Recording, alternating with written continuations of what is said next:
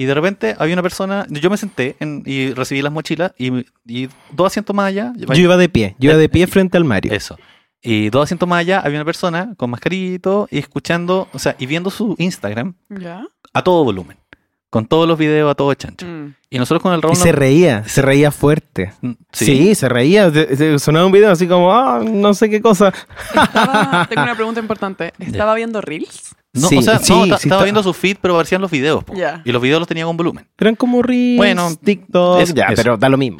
La cosa es que... La sonoridad es diferente. Es más rápida. La cosa es que de repente nosotros nos mirábamos así con cara de, oye, qué chucha, y cachábamos que la gente, así como mucha gente alrededor lo miró. Porque señoras en su mayoría, como señoras que iban a trabajar. Y lo miraban. Y de repente ya pasó harto rato y seguía así. Lo miraban incómoda. Sí. Así y el Raúl se acerca.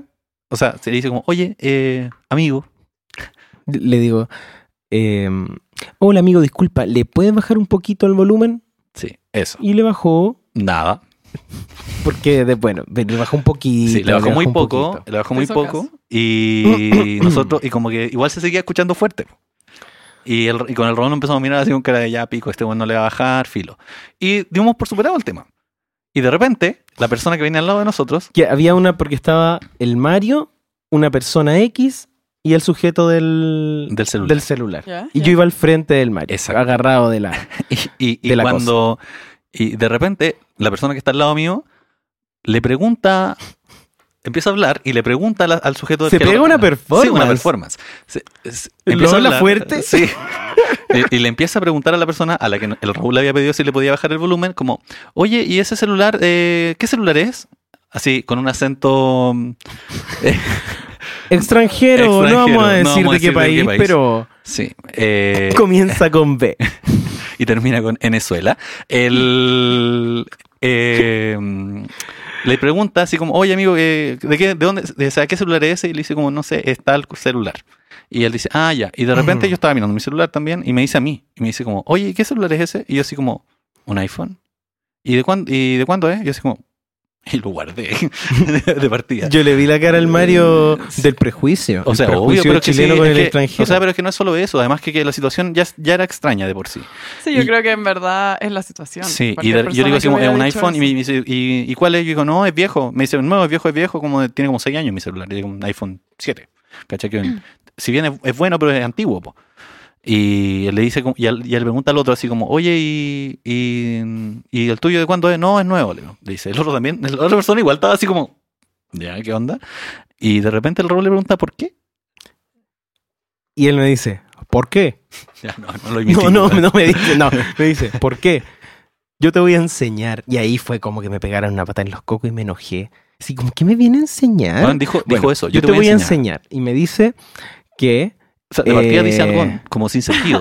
Primero dice una cosa sin sentido. Dice, bueno, lo que pasa es que él, como su celular es nuevo, no le puede poner audífonos. No, dijo, y no quiero usar audífonos.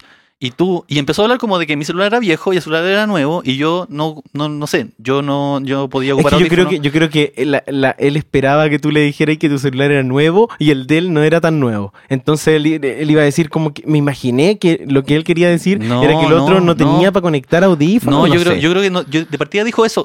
Trató de armar una teoría sobre que mi celular era viejo y el del otro era nuevo y que como que en el fondo... Pero en el fondo lo que dijo al final fue que él no quería utilizar audífono y quería ver su cosa. Uh-huh. Y que era y dijo, y esa es su libertad. Sí. Y empezó a decir, y yo estoy tratando de aprender sobre cómo convivir, algo así, dijo. Y en el fondo aquí la cosa se trata de que dejar ser. Y yo le dije, no. Le dije, no. Porque si va con la weá toda fuerte en el vagón, en el andén, en el vagón. Sí, po. Claro. Y va la señora a trabajar, va toda la gente a trabajar. Pero se pusieron a tener una discusión así. O sea, no, yo le dije como... Ya, no acalorada, pero... No, o sea, yo igual... Tú cachai que yo como que me calientan esas weas, cachai. Como de... No de que me calientan... De que te enojan. Sí, me enojan. Para aclararlo. Hoy escuché un WhatsApp. Ya, bacán. Yo le empecé a decir, de partida, no entiendo por qué tú estás como armando un tema sobre esto. Como que esto ya estaba resuelto, o sea... Además yo le dije como, mira, a mí me molestaba nos molestaba, yo me acerqué y a todo le esto, pediste con... el weón que estaba al lado estaba callado. Estaba mirando así con estaba cara como de, callado, ¿qué mirando onda? cara de what the fuck. Y yo le dije, a mí me molestaba, me acerqué, le pedí si le podía bajar el volumen y Él dijo que sí, no le bajó y nosotros no dijimos nada más. Él dijo que sí, claro, ni siquiera dije eso, dije como ya, le pedí lo que me molestaba y fin, ¿cachai? Sí. Como... y este tipo se puso a hacer...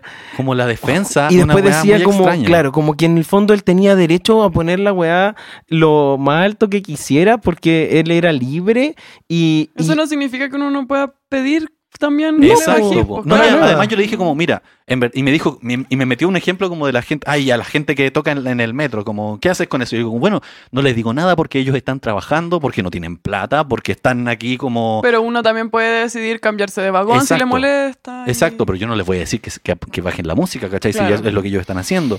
Pero esta persona pretendía como enseñarnos a convivir de una forma en la que claramente nosotros dos al menos consideramos que no era, ¿cachai? Porque yo le dije como, hermano, como... Aquí hay gente que va a su trabajo, que lo que menos quiere, o sea, que va tratando como de ir tranquila en un lugar de mierda, porque igual andar en el metro a esta hora como, no sé, es fome, ¿cachai? Está lleno, no sé qué, para que además tener que escuchar la música de alguien más, ¿cachai? Como, o la música o no sé qué, o los videos. Y en el fondo no cuesta nada como ser más civilizado, pues. Y el loco como más que... empático, Sí, es yo eso. creo. Es O sea, como igual- pensar que hay otras personas al lado tuyo que quizás no quieran ir escuchando el video que estás escuchando tú. Claro, exacto. Y mientras íbamos discutiendo con este sujeto, habían varias señoras alrededor Y que no. nos miraban y hacían sí, Sí. con la cabeza. Así Sí. que teníamos... ¿ustedes? teníamos Sí, a nosotros, sí, nosotros. que teníamos la razón. O Sí. sea, estaban de Es que acuerdo igual con él se que... puso a pelear una batalla que ni siquiera era suya. O sea, se Es puso a que eso, defender a un además, tipo que no le Yo importaba. le decía eso, como, ¿por qué estamos teniendo una discusión sobre esto si de partida nuestro tema es con la otra persona? Ujú. ¿Cachai? Y lo que pasaba, y lo peor de todo es que con nosotros ya filo. Olvidamos la discusión, o en el fondo lo olvidamos porque estamos aquí hablando sobre esto. Pero les pasó un rato de que Nos terminamos de sentamos al discutir. frente. No. ¿No? Primero, el loco sacó su celular y puso música.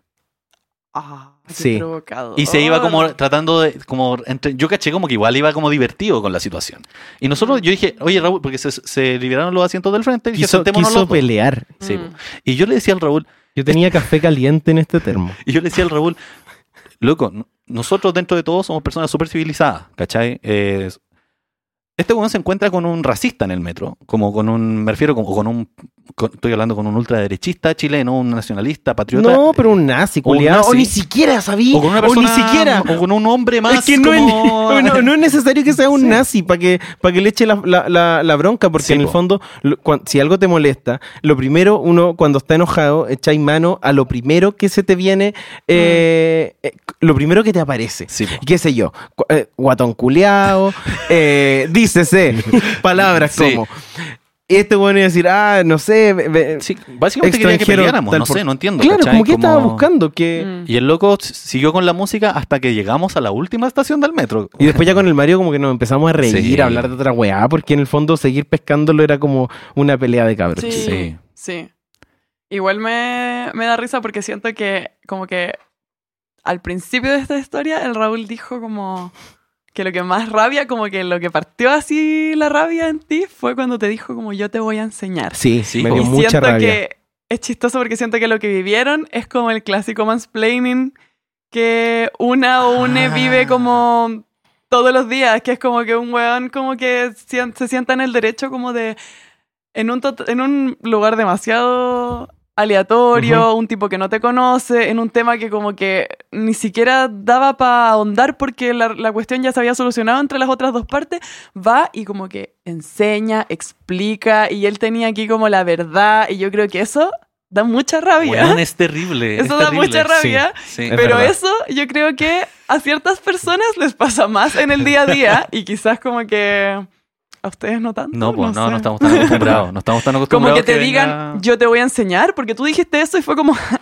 ¿cuántas personas en el día a día me enseñan a inflar la bici, a arreglarla cuando pincho? Oh.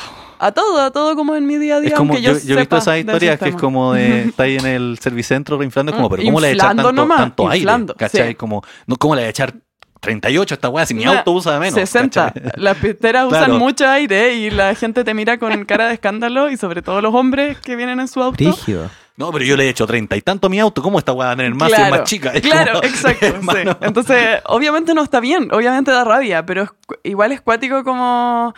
¿Dónde está como el enojo? Como cuando se traspasa una... Y cuando uno empieza como a acostumbrarse y como a Ya. dejar de escuchar, Qué heavy. eso, igual lo que les pasó a ustedes es mucho más cuático, porque él buscaba pelea y siguió y puso música y empezó a hablar, ya les hizo una clase. Pero esa actitud es brígido como una la bloquea y como que la naturaliza. No es la forma podcast. Un podcast de Mario Monge y Raúl Riquelme. No es la forma. Y con ustedes, el regreso del podcast. Bueno, Pero, como, hola, ¿no? así. Hola, bienvenidos. Estamos de vuelta con el podcast de dos amigos hombres conversando que alguna gente pidió, hombres y mujeres pidieron. Estamos de vuelta con No es la forma podcast, el podcast donde básicamente vemos películas, conversamos de cosas, nos reímos un poco, hacemos algunos chistes incorrectos a veces, dependiendo cómo surja el tema. Estamos aquí, estoy con mi compañero, eterno compañero de travesuras, de ideas, de proyectos. Travesura. Travesuras, es una forma de decir. A po. propósito de los chistes incorrectos, antes tuvimos una conversación que no quedó aquí en, Pero no en te- el corte no, final. Todavía no te presento, pues, weón. Ah, Estoy bueno, aquí- preséntame ahora. Estoy aquí con mi compañero Raúl Riquelme Hernández, dramaturgo, Ahora actor, sí. performer, dibujante, humorista, Humorista. bailarín de danza árabe, lo que usted en realidad, Y tantas otras cosas. Lo como que está usted Chile hoy pida. en día, lo que usted pida, el amigo le hace. OnlyFans, pronto, OnlyFans. Se viene. Bueno, estaba hablando de Cam 4. los chistes incorrectos. Estamos hablando de los chistes incorrectos. Ya, ¿y? No. Bueno, Nada, que a veces uno no se da cuenta, pero puede llegar a ser muy incorrecto. eso, Como nosotros como nosotros, antes, recién. en esta conversación. Bueno, quien les habla, Mario Monge, actor también. Bueno, aquí somos todos del rubro. Y lamentablemente. Y con nosotros está, y escucharon ya su risilla, está con nosotros quien nos acompañó en la primera temporada en un gran capítulo de Las Chicas Superpoderosas que pueden ver en la otra versión de Spotify de este podcast, que cuando estábamos en otro lugar, pero pueden escucharlo hoy también. Está Rocío Canales Sandoval, actriz, performer, locutora, paciente simulado, todo lo que usted espera, desea de una profesional de las comunicaciones, con ustedes aquí presente. Bienvenida, Rocío. Hola, muchas gracias. Gran presentación. Y bueno, estamos acá de vuelta en nuestra tercera temporada. Tercera temporada después de 2 años. ¿2 años? O sea, es que, No, sí, pues 2 porque- años. Bueno, es que hace 2 años empezamos a hacer esto. Pero nuestro último capítulo de la segunda temporada fue en diciembre del 2020, que es un capítulo donde Wow, hablamos casi 2 de años. Cazador X. Es Un año y verdad. medio. No, y no esperábamos que 1 fuera y el medio. último, porque si no, no habría sido ese. Pero porque no estaba planificado que fuera el último. Es cuando a veces alguien muere y tú no lo esperas. Eso pasó. Fue cancelada la serie, Sí. pero como Futurama, pero después volvió. Es que igual, y ahí volvimos a la presencialidad en su momento y como que todo se removió nuevamente y no había tanto tiempo Se ni fue a la espacio mierda. para hacer esto. Y bueno, estamos en nuestra tercera temporada en este maravilloso lugar que nos recibe, esta nueva casa de No es la Forma Podcast, una alianza que hicimos, ¿cierto?, con este maravilloso estudio llamado Jester Abyss Studio. Jester Abyss Studio está ubicado en Carlos Sandón 125, La Reina, acá. Pues, Es un estudio creativo, musical y multimedia en el cual tú puedes realizar grabación, producción musical, puedes mezclar y masterizar y también incluso, aunque la gente no lo crea, puedes realizar animación y postproducción.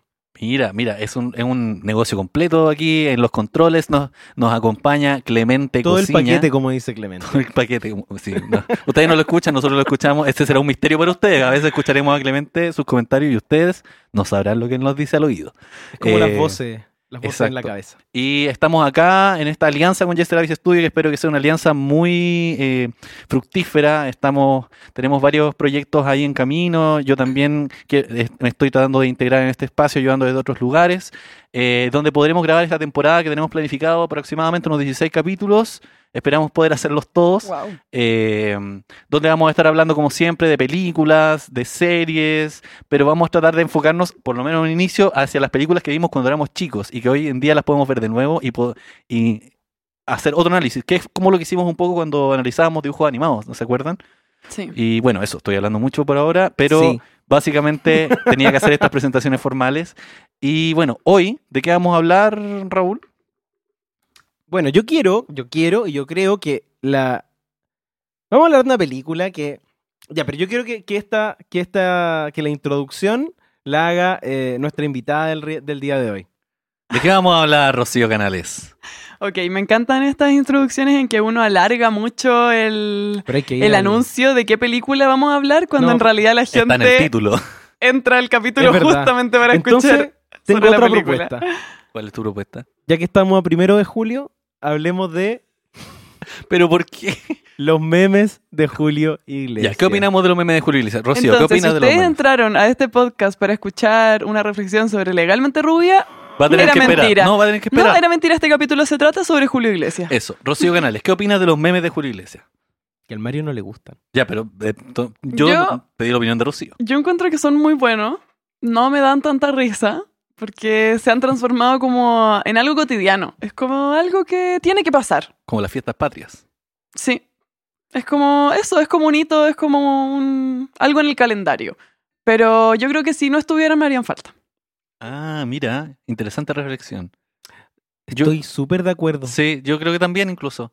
No sé si me gustan tanto. Igual a veces es bacán cuando sale uno como muy bueno. Tienen que ser ingeniosos Sí, para... Alegran el día, dice Clemente. ¿Cómo? Que alegran el día. Alegran el día. Pero es como esa alegría que uno mide y dice como... y listo. Sí, no sé. dan risa. A mí sí me dan risa. El Raúl se ríe, el Raúl Sí, se ríe Raúl se fuerte. ríe. Raúl me muestra los memes de Julio Iglesias. Hoy ya venía en el metro mostrándome... ¡Ah, mira, mira! De hecho, había uno que me salió que era Muy Julio, bueno. a Ese era propósito de que hoy es un día lluvioso, Julio trae agua y sale Julio con 2 bidones de agua. y ahora me salió uno que se llama el 1 de julio. Ya, y pues, sale Julio con las cartas 1 y también está bueno. Sí, no sé, creo que, es No que te dio lo peor de los memes de Julio es que empiezan muy antes también. Como que la gente los empieza a tirar así como desde el Sí. 15 de junio en adelante. Mira, ahí está. Julio Sí. llegó con mucha agua. Ah, mira, yo ya lo vi, muéstraselo de chivo. Sí, yo creo que es una Mira, pena no le dio igual... risa, no le dio risa, ¿viste? Es que es una pena cuando te cuentan el meme, como Sí. que el meme hablado no funciona, porque Sí, no es es, verdad. su Ah, esencia es no verdad. es... Es verdad. La imagen. impacta Es la por imagen. Claro. Sí.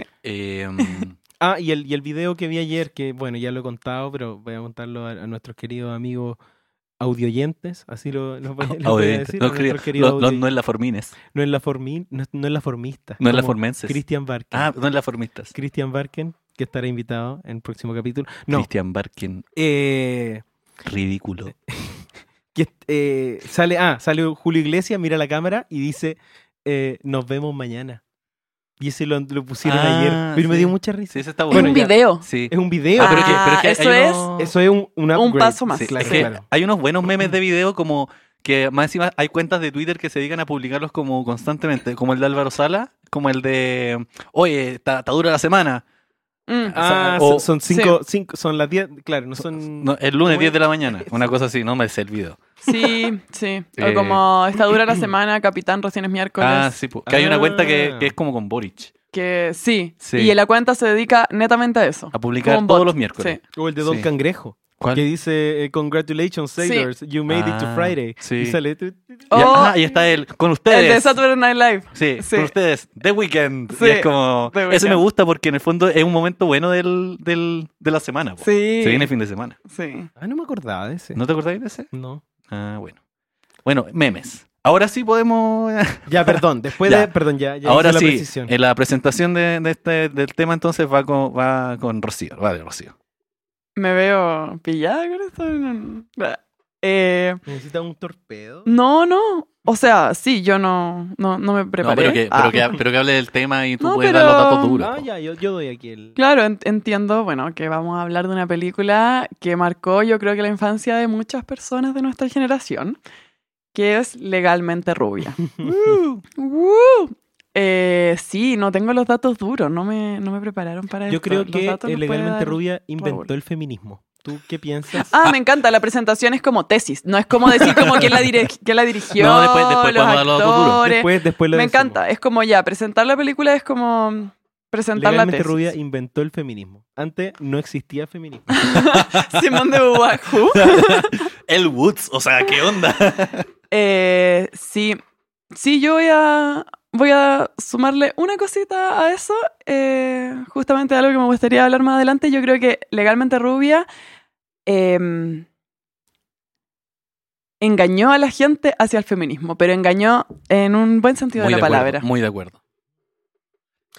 De hecho, pensamos en eso mientras veíamos la película. Sí, como que, de hecho, la misma historia como que en un momento te dice va para allá, va para allá, va para allá. No, Sí. no es eso que tú estás esperando ver. Eso. Ujú. Raúl, cuéntanos entonces un poco más sobre Legalmente Rubia. Bueno, Legalmente Rubia es una película del año 2001, escrita por Karen McCullough y Kirsten Smith, dirigida por Robert Luketic, no sé cómo se dice. Luchetti. La pasta de mamá. Robert Luchetti, La pasta de mamá, dirigida por Robert Luchetti, La pasta de mamá, y es su primera película. Y es del año 2001 y cuenta con las actuaciones de Reese Witherspoon, Luke Wilson, que es el hermano de Owen Wilson, Selma Blair y Jennifer Coolidge. Grande Jennifer La Coolidge. gran Te amamos. Jennifer Coolidge, conocida también como la mamá de Stifler o el personaje que hace ahora en En esta White nueva Lotus, serie, ¿cómo se sí, llama? de White Lotus, no me acuerdo cómo se llama el personaje. Pero que es el único personaje confirmado para la segunda temporada de White Lotus. Así es. Porque ella es maravillosa. Yo creo que Increíble. tienen que darle más papeles serios. Como que se la han encasillado y creo que es una actriz que ahora con White Lotus ha demostrado que... No, es increíble lo que hace y bueno, podemos hablar de eso un poco más, Sí, más más adelante, que igual me interesa un poco hablar de la carrera de Reese Witherspoon a propósito de esta película, porque es una gran actriz también. Pero bueno, Legalmente Rubia cuenta la historia, ¿cierto?, de Elle Woods, que es esta chica perteneciente como a una fraternidad muy rosa como de rubias, que en Sí. el fondo es como eso, como... que un poco La imagen de la rubia para el Estados Unidos de comienzo de los 2000, que era Claro. como la rubia tonta. O la imagen que siempre se ha tenido de la rubia, que es Claro. como la rubia tonta, superficial. Claro. Eso. Y en esta película vemos a Elle Woods muy emocionada porque cree que va a recibir una propuesta de matrimonio de su novio perfecto, ¿cierto? Ujú. Que está visitando la ciudad y que él estudia y va a estudiar en Harvard, se supone. Sí. Y que de hecho es así. Y al contrario de lo que esperaba, se encuentra con la noticia de que él decide dejarla y la deja de una manera muy violenta. Que yo diría que es una de las primeras cosas que me gustaría hablar un poco de esta Ujú. película, que tiene que ver la violencia como naturalizada con la que este personaje, que no recuerdo cómo se llama el novio de Elle Woods, que él decide... Warner. Warner. Como Warner Huntington Huntington III. Porque es como el nombre, como un nombre familiar, porque es Viene es un un aristócrata. Po. linaje. Y él decide dejarla básicamente porque cree que es tonta, eso se lo dice, cree que es superficial y que él necesita algo mejor que ella. Ujú. Se lo dice en su cara, en un restaurante frente a todo el resto de la gente. Sonriendo. como Él diciendo no algo, es deja lo de normal. sonreír. Sí. Que no Es como- necesita una... perdón.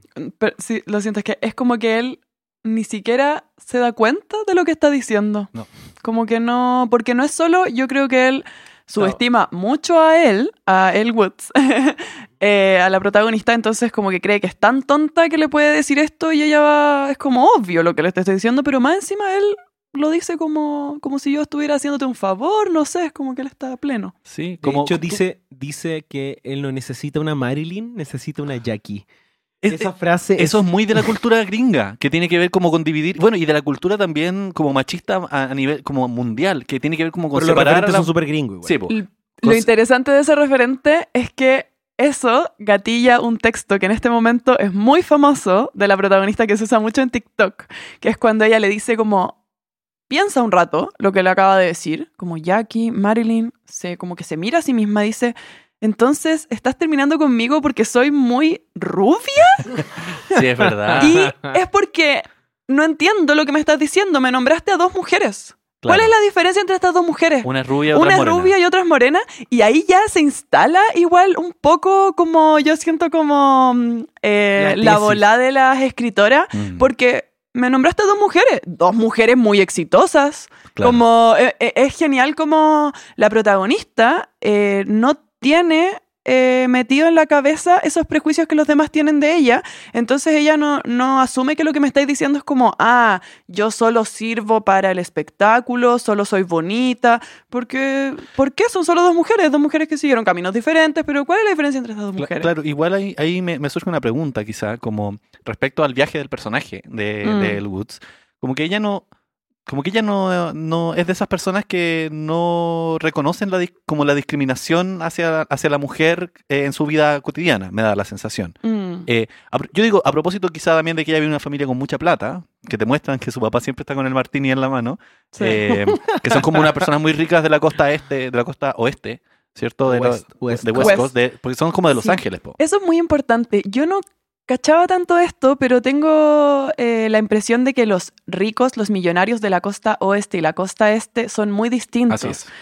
El West es más como esta vibra como más superficial. Claro, como LA, baby. claro, Como espectáculo, claro, y del este como que lo discriminan mucho porque tiene que ver más como con esta tradición, la aristocracia, no es tanto como... Y también está lo neoyorquino asociado a aquello también, ¿cachai? Como esta cosa más snob, ¿cachai? Más Claro. intelectual, más progre. Sí. No, los colores. O sea, el sí, mundo de la protagonista es puros colores chillones.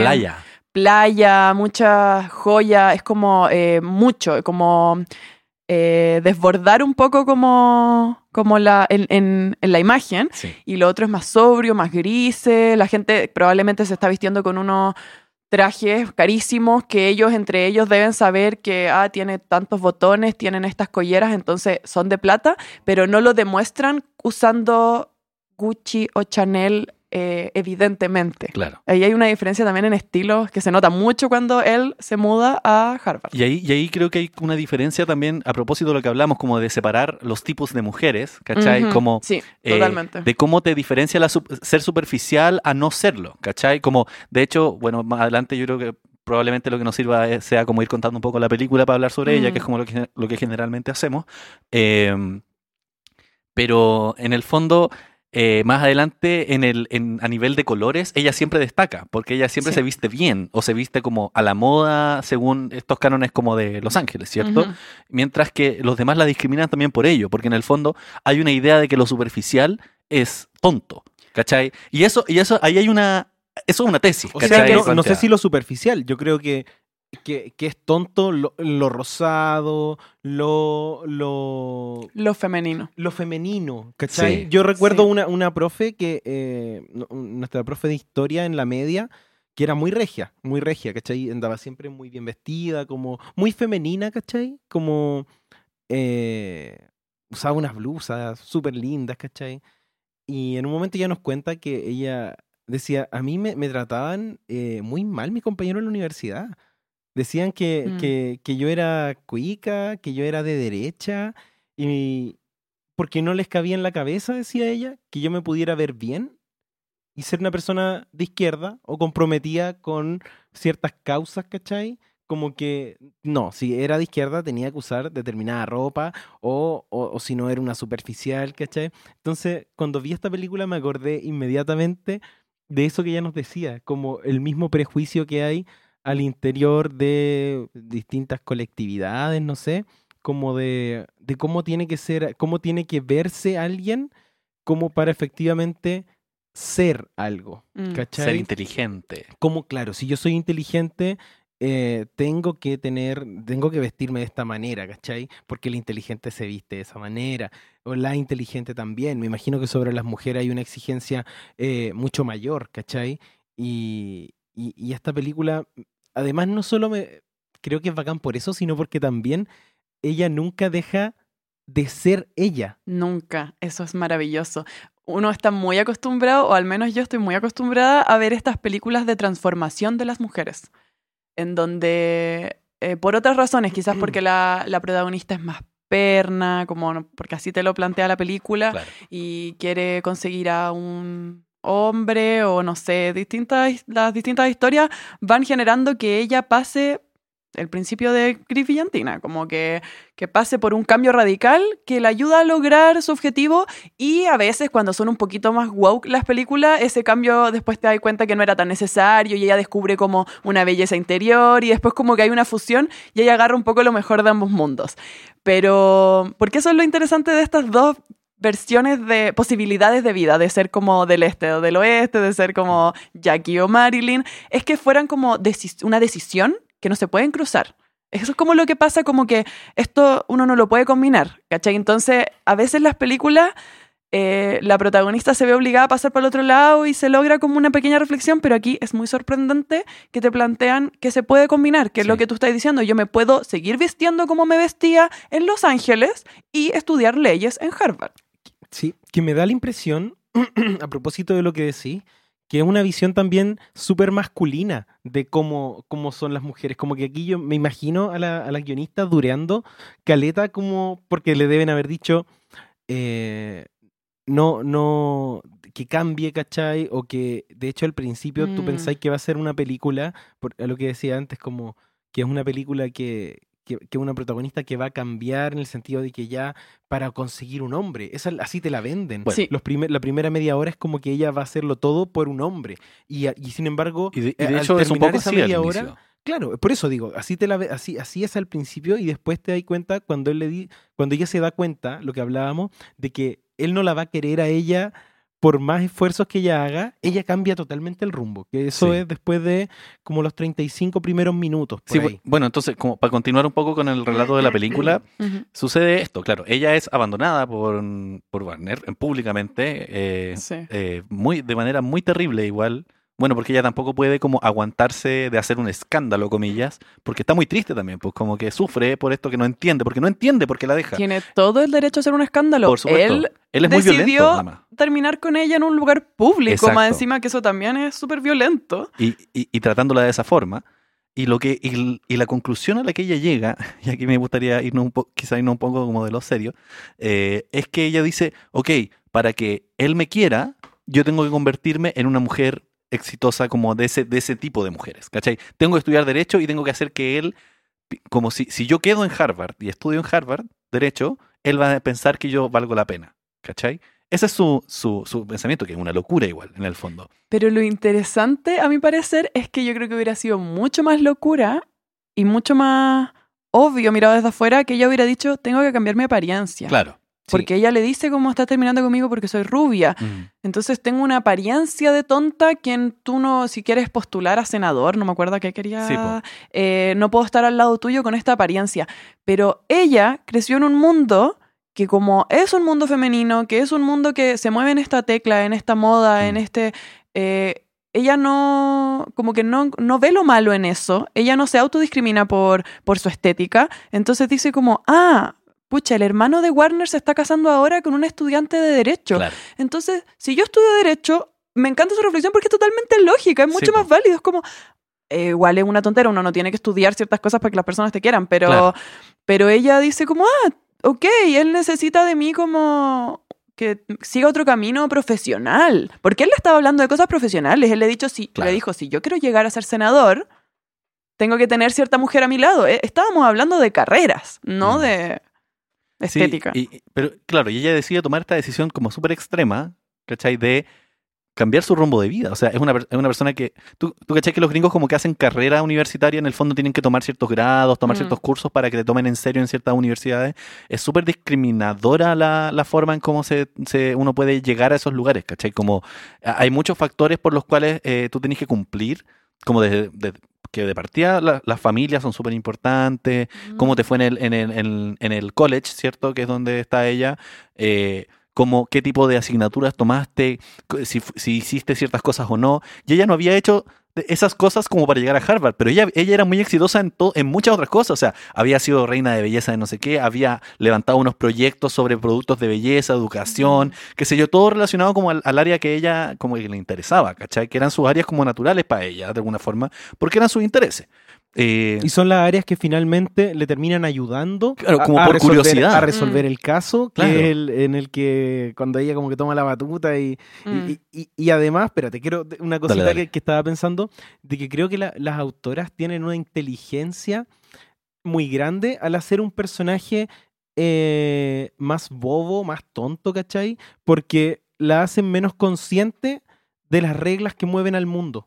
Claro. Y como es menos consciente de las reglas que mueven al mundo, tiene una lógica muy propia, hace algo que el resto no espera y no queda raro. Claro, sigue su queda instinto. súper natural. ¿Cachai? Como que es bacán que hayan tomado esta figura de la rubia tonta, entre comillas, ¿cachai?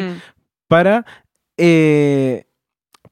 establecer un viaje desde ahí, ¿cachai? Este personaje no es tan consciente de cómo se mueve el mundo. Y como no es tan consciente de cómo se mueve el mundo, puede tener un camino propio y puede tomar decisiones que sean lógicas para ella. Que para los otros personajes, como para su papá... Exacto.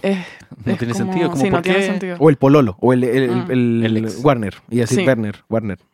Sí, mira, igual quiero decir algo de eso. Si bien estoy muy de acuerdo y ayuda mucho como a que la película avance, porque ella toma, como tú decís, acciones que son como novedosas para el espectador, quizás me voy a saltar un poco más como ya al final de su viaje. Yo más adelante, como en la mitad de la película, me doy cuenta de algo muy lindo igual que, si bien todo lo que dijiste es real, siento que igual le dieron un poder muy interesante a las escritoras a la protagonista, en que no es solo que ella sea clueless, no es solo que ella sea ignorante, sino que también ella es muy fuerte. Ella es muy inteligente. Muy poderosa, sí. Porque hay un momento en que cuando se empieza a conocer con Emmett, que es el Luke Wilson.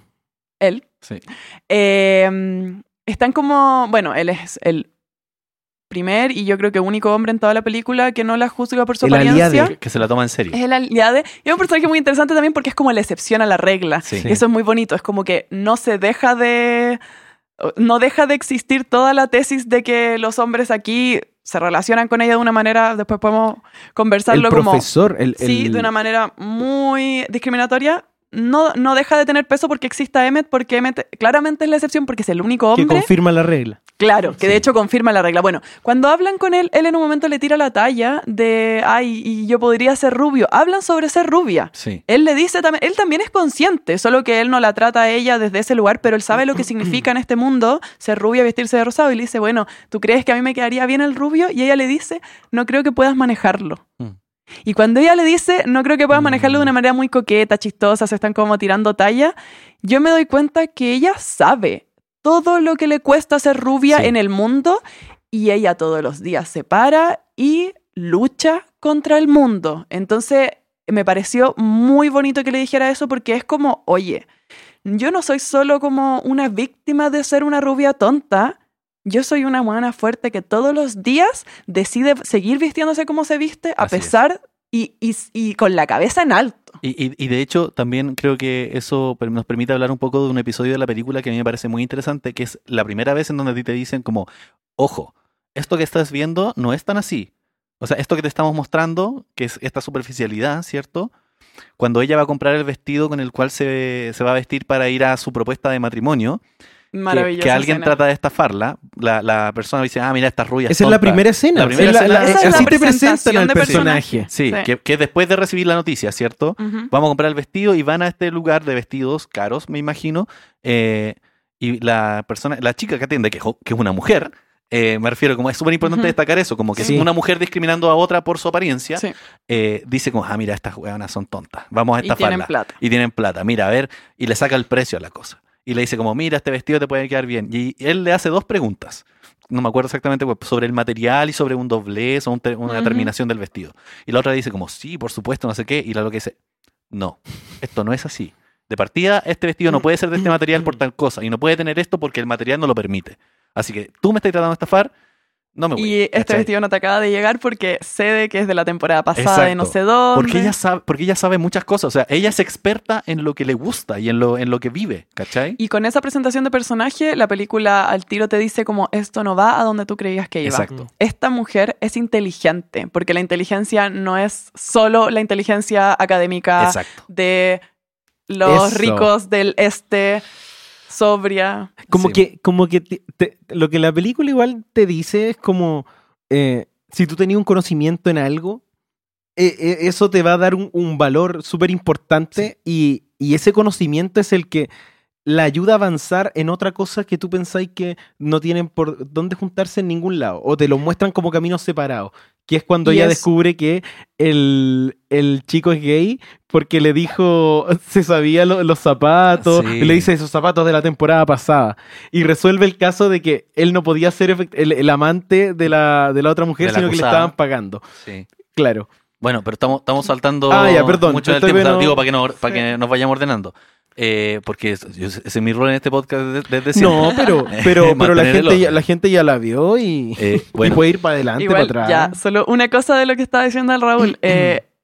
Le permite como hacer cosas que los demás no esperaban que ella hiciera, y ahí es donde yo pienso cuántas personas en este mundo se han limitado de hacer distintas cosas, cuántas mujeres, cuántas disidencias no han estudiado ciertas carreras por la falta de representatividad, por todos los mensajes inconscientes, implícitos que reciben de que ellos no pueden entrar en ciertos lugares. Entonces esta película igual te dice eso, pues que como que las inteligencias son muchas y que te pueden llevar...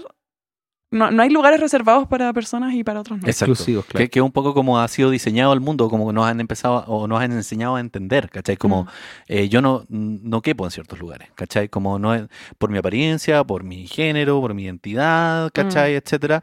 Y que de alguna forma ha sido un poco la lucha desde los... yo lo puedo decirlo así, como desde los feminismos más antiguos también, como de encontrar espacio, ¿cachai? De entender que el espacio está cooptado, no es que no exista, está tomado, ¿cachai? Y que ahí vienen un poco como las polémicas por la paridad, ¿cierto? Que tienen que ver un poco como con normar, ¿cachai? Ciertas Claro. cosas para poder dar a entender que estos espacios pueden ser ocupados por ¿Qué otras medidas personas. tomamos para enfrentar esta diferencia estructural? Pero Claro. Pero yo quería hacer una pregunta mucho más superficial. dale. A propósito, Como a propósito como del- el Witherspoon. como, el Witherspoon. Mezclaste los... me encanta. La Reese Ay, la Witherspoon. verdad. Es difícil mezclar tener la una actriz protagonista con que se llama la- él, porque él. es es un pronombre Sí, para para nosotros. nosotros. La entonces, ella. La ella. El Woods es como... Sí, bueno, mi Y ese pregunta también es un más, pronombre. mi pregunta más superficial iba a este episodio de la historia, que ella toma la decisión de irse a Harvard para conservar o para recuperar a su expareja. A en su ese momento, hombre. A su hombre. ¿Qué es lo más, cómo decirlo, absurdo quizá, o la idea más loca que han tenido o han visto que alguien haya tomado o haya pensado para intentar recuperar una pareja o para intentar enamorar a alguien? Tú tienes una historia, Raúl. Yo te hice esta pregunta antes para que la pensaras. ¿Habías pensado en algo? Pues no digas nombres si no quieres. Idealmente no digas nombres para que no tengamos que censurarlo. había pensado en algo. Pero no sé si es algo que hice. ¿Ya? O sea, Quizá lo pensaste. lo hice. Lo hice. hiciste. Pero no sé si es algo que hice por amor, ni si logré nada. Pero es muy parecida a la que me contabas tú. ¿Ya? Como me acuerdo que una vez yo tenía como 18 años. Chico. Y estaba como llegaba a Santiago y me había juntado a tomar con unos amigos, con mis amigos del colegio. Y estábamos en el centro. Y a mí me gustaba, cáchate pues weón, un cabro que vivía en Plaza Egaña. ¿Ya? Y yo le dije, weón, 18 años tuyos son 18 hace... años, esto fue hace 8 años Hace atrás. 8 años. No, ¿Qué edad tenés tú? no pues weón. Hoy tengo 26. 8 8 años atrás, Sí. 8 años atrás. No sumo desde cuarto medio, así que podrán comprender. Ya, está bien. Y yo les digo como, borracho. No era tan tarde, No era tan- igual eran como ya. las 10:30 de la noche. Ya. ¿Y tenía que volverte o te iba a quedar ahí ese día? Sé que no me acuerdo, pero estaban por ahí, por el centro. Ya. Y fue como... Bueno, en esta época todavía no te metían 6 balazos por la espalda diariamente. Claro. Así que había un poco... No había tanto miedo. Igual uno era menos consciente cuando es más chico. Sí. Y sí, como que dijimos, ya, tomemos una micro. Sí, yo no sé por qué les dije, ya, los llevé a mis amigos a que fuéramos afuera de la casa del hueón en Plaza Egaña. ¿Y solo afuera? Sí, ¿Y lo solo viste? afuera. No. Por eso te digo que es parecida a la que... La que yo te conté. Era solo estar afuera parado. Como por la posibilidad de encontrárselo. Sí, Yo creo. y es Eso era como un Oye, tus amigos te sueño apañaron. muy adolescente, como Sí. inspirado por las películas, como de que las cosas se den naturalmente. Claro. encontrármelo y fui afuera de su casa, así enfermo, Psycho. así afuera de la casa Psycho. o como de la calle del frente, pues, ¿cachai? Por el tiempo para que no... Mm. Y me acuerdo que vendían... me acuerdo... ya. ¿Sabes de qué me acuerdo? No me paré en la puerta, weón. ¿Sabes de qué me acuerdo? Que vendían nueces en la casa. Porque había un letrero que decía, Y no fuiste se a comprar venden nueces. Hola, quiero nueces. Pensamos en el... A las 11 de la hecho, noche. A las 11 de la noche alguien me dijo, ay, podría ir a pedir nueces. Comprar nueces. ¿Tus amigos iban conscientes de que estaban como ayudándote en algo? ¿O? Sí, o Sí, sea, no, era como grandes amigos. ir a mirar, así como Oh. a estar ahí y como en esta cosa que el amor te hace hacer como de la posibilidad de encontrártelo y ¡ay, qué sorpresa! Justo iba pasando por ahí. A Ya, las- eso es algo que yo he hecho más de una vez, pero como de La hice planificar. el mes pasado. No, hace años ya, Ya. ya que no, pero lo he hecho en un par de ocasiones más, como de planificar las cosas y después decir como, ¡oh, qué casualidad! Debe ser el destino. Sí. Y Estoy en shock. verlo, es algo muy psycho, pero Pero bueno, Yo son creo cosas que que es uno más hace. común de lo que uno Sí. cree. sí, ¿cierto? Sí. Lo que a mí me pasa es que ¿Has hecho eso? yo no sé mentir. Ah, ya. No, o sea, no puedo mentir. Entonces siento que si empiezo a planificar eso, ya me estoy como auto boicoteando porque no puedo guardarme esa historia, ¿cachai? Tendría que ser algo no tan psycho para después contarlo y que sea chistosa a la persona. Porque no puedo... No, yo esto nunca lo conté a nadie. Obvio, No pues se lo no, eso esto no es algo que uno cuente. No, pues. Son No, cosas po. que uno se guarda. Pero yo creo que eso es sutil, hay como un Sí. límite, pero sí, Pero a mí no me ¿sabéis de algo, funciona. de alguna Tú historia? pero tú tenías... O sea, puede ser lo que te haya sucedido también, Sí, nomás, creo ¿cachai? que ¿No? O sea, bueno, sí, en el colegio igual pasaba harto que como que llegaba gente a ver, como llegaban personas como de otros colegios, Claro. ¿cachai? A ver así como un poco lo que hizo el Raúl, como a pararse afuera como de la casa de la persona, Es que creo ya, que- llegaban al colegio, a como A actividades mirar. del colegio, Ah, llegaban como, hola, así como... Y era como muy claramente esta persona viene a ver a esta otra persona y es como que se genera como igual una presión Sí, po. incómoda porque es como Ah, claro. casi que intentar que ciertas situaciones sean citas. Sí, como que Eso eso es muy se de da- colegio. Eso es muy de colegio, de mucha torpeza. Yo creo que yo tengo como una historia mía como de Elle Woods en mi vida que Ya. yo creo que yo ¿Pero tú participaste? no, pero me refiero Pero tú en mi nunca- historia, en mi historia. Ya, pero espérate. Pero para terminar la historia Ah. anterior. ¿Nunca he hecho eso de viajar, como a ver a No, yo alguien no, y aunque... no. Ahora sí he hecho tonteras como por ejemplo que alguien me pida un favor, como una persona, o sea, Ujú. no, ni siquiera me lo pidieron, como, hoy necesito esto, decimos, yo te puedo ayudar en eso. Sí, es que está peludo, no sé qué, no importa. Y llegar como a las 8 de la mañana a un lugar a entregar algo. Solo eso. Como hacer favores Celesti- ridículos que un uno dice celestino. esto. No, y para no. juntar Yo la- para alguien que me gustaba necesitaba algo y fue como, ya, pero filo, yo te lo paso a dejar. Y me dijo, es que, que puta, voy a salir temprano, no importa, voy igual. Y voy 8 de la mañana en punto, tomar el metro, ¿cachai? uno hace eso. Sí. Cuando Cuando estoy, uno le gusta. estoy diciendo tomar el metro, esto ocurrió por lo menos en el último rango de 10 años. ¿Cuántas veces? No, una vez. ¿Cuántas nada. veces tomaste el metro a las 8 de la mañana? No, para hacer algo como Para eso, hacer un favor. solo una vez. Ah, ya. ¿Qué era? Era ¿Qué un era? libro que necesitaba alguien. ¿Qué libro Ya, era? pero no quiero seguir entrando ¿Qué libro en era? detalle, ¿Qué libro basta. era? Solo No, quiero no saber quiero, qué no libro quiero era. seguir- no quiero entrar más en detalle. Porque no. Pucha. Era un La gente- libro, la era un gente- libro importante que se necesitaba para una cosa de la universidad. Ah, ya. ¿Sabéis que ahora que lo decís? Yo creo que he pedaleado muy tarde y mucho, así como mucho rato por amor. Muy Que es bien. como Uy, algo las que no lo haría pedaleadas. por otros. Sí, es algo que no haría por otras personas. Y yo creo que he dicho así, no tengo cómo llegar, como no tengo, es muy tarde, tengo frío, voy a dormir poco, pero Aquellas Claro. pedaleadas. así, ¿cómo puedo llegar? Ya voy en bici. O Y sea, el yo me corazón muevo en va ahí. bici, pero Tum, tum, no tum, me tum. muevo en bici Sí, en la como con la noche ilusión. por todos. Sí, igual. A mí bueno, lo que estaba contando delante. Dale. Yo creo que yo llegué al teatro por alguien que me gustaba. No. Sí. Ese fue, o sea, mira, yo siempre tuve un interés en el teatro, ¿cachai? El Woods. El Woods, yo siempre tuve un interés La mismísima.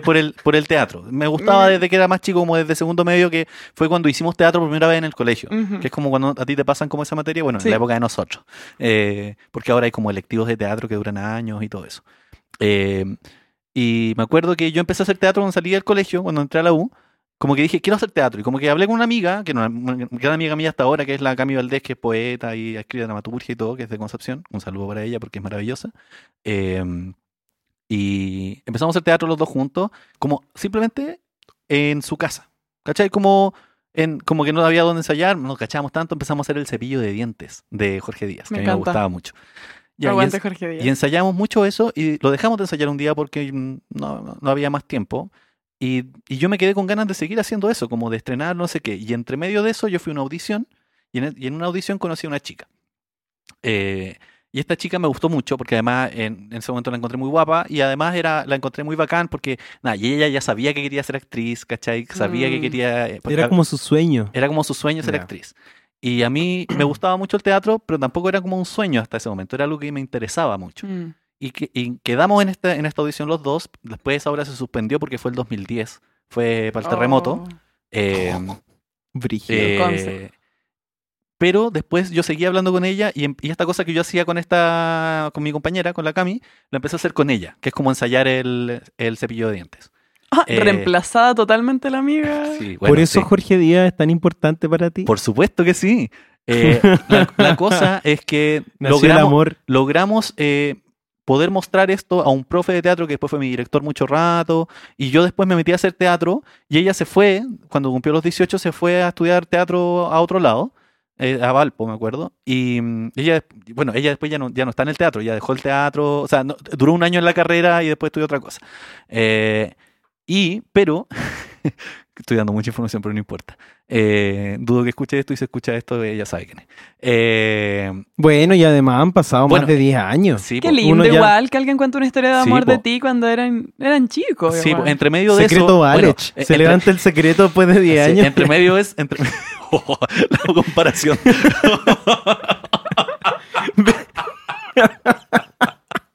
Podría haber dicho como prescribir. ¿Verdad y reconciliación? ¿Verdad, reconciliación? Bueno, siguiendo con la historia, más encima, entre medio de eso, yo estaba pololeando con mi ex.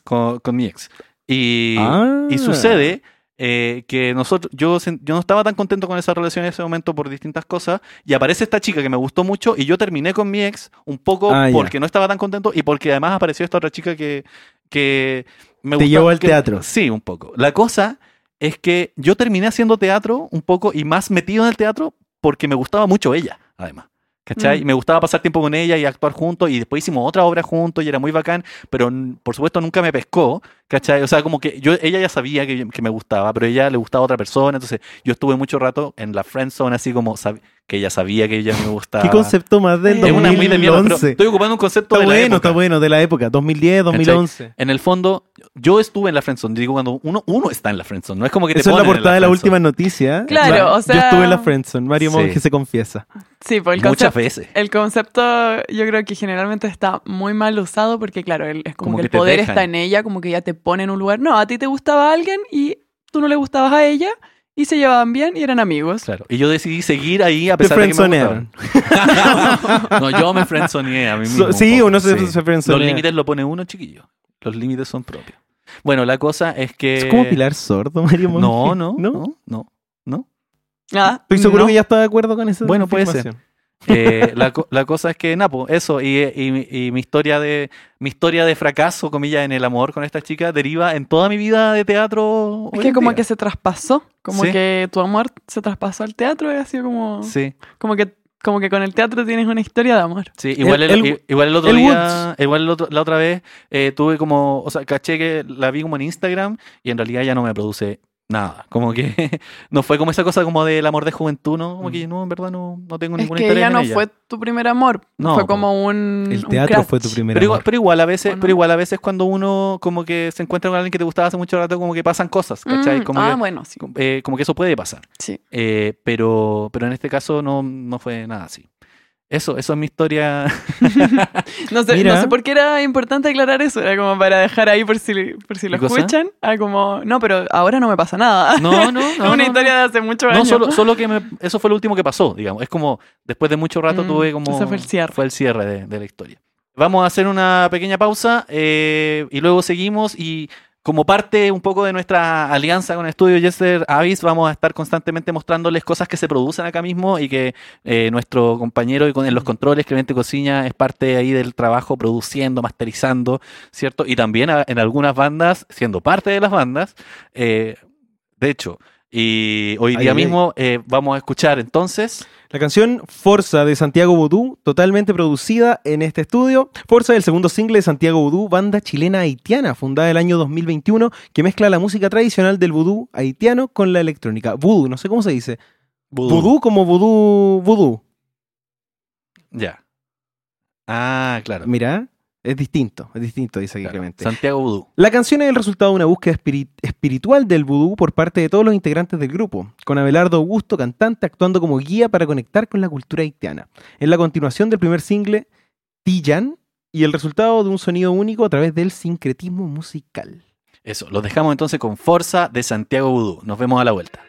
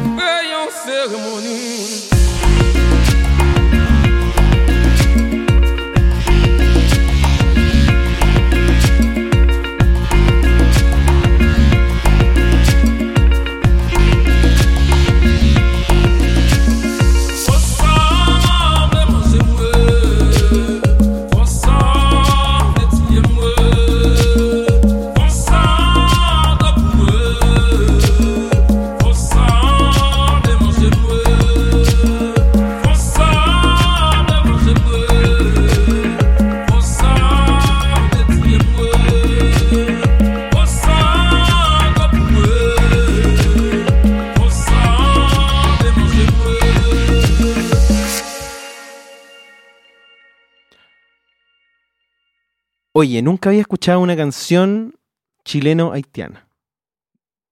Pensé que me iba a decir algo, ¿No? pero me pareció muy buena. Sí, buen tema. Así Yo conozco igual la carrera del grupo de Clemente porque somos amigos y que ha pasado por distintas fases, ¿cierto? Como distintas agrupaciones, distintas como incluso como ondas, ¿cachai? Como que primero ha tenido como un rollo más, era más electrónico. Sí, ahora está mucho más Sí, ritual, mucho más ritual. y está muy interesante. Yo de hecho fui a ver a una de las formaciones de esta banda a tocar en vivo y era muy bacana así. Eso me imagino que en vivo debe ser increíble. Sí, sí. Oye, les tengo un consejo A ver, de Yolanda Sultana, que Wow, acaba de subir sí. a Twitter. a ver. Un importante consejo les dejo en este día, con mayúscula, signo de exclamación. Tómelo en cuenta. No importa qué tan dura sea la vida, solo sonría y siga adelante, no mirando para abajo, no mirando para el costado, sino siempre mirando hacia adelante, encarando los problemas y tratando de vencerlos con fe y con esperanza. Atiendo a distancia por WhatsApp y pone su WhatsApp ahí, como en una foto editada, en una foto que tiene como está con Photoshop aquí la tía Yoli. Po. Está No, yo creo que tiene su CM.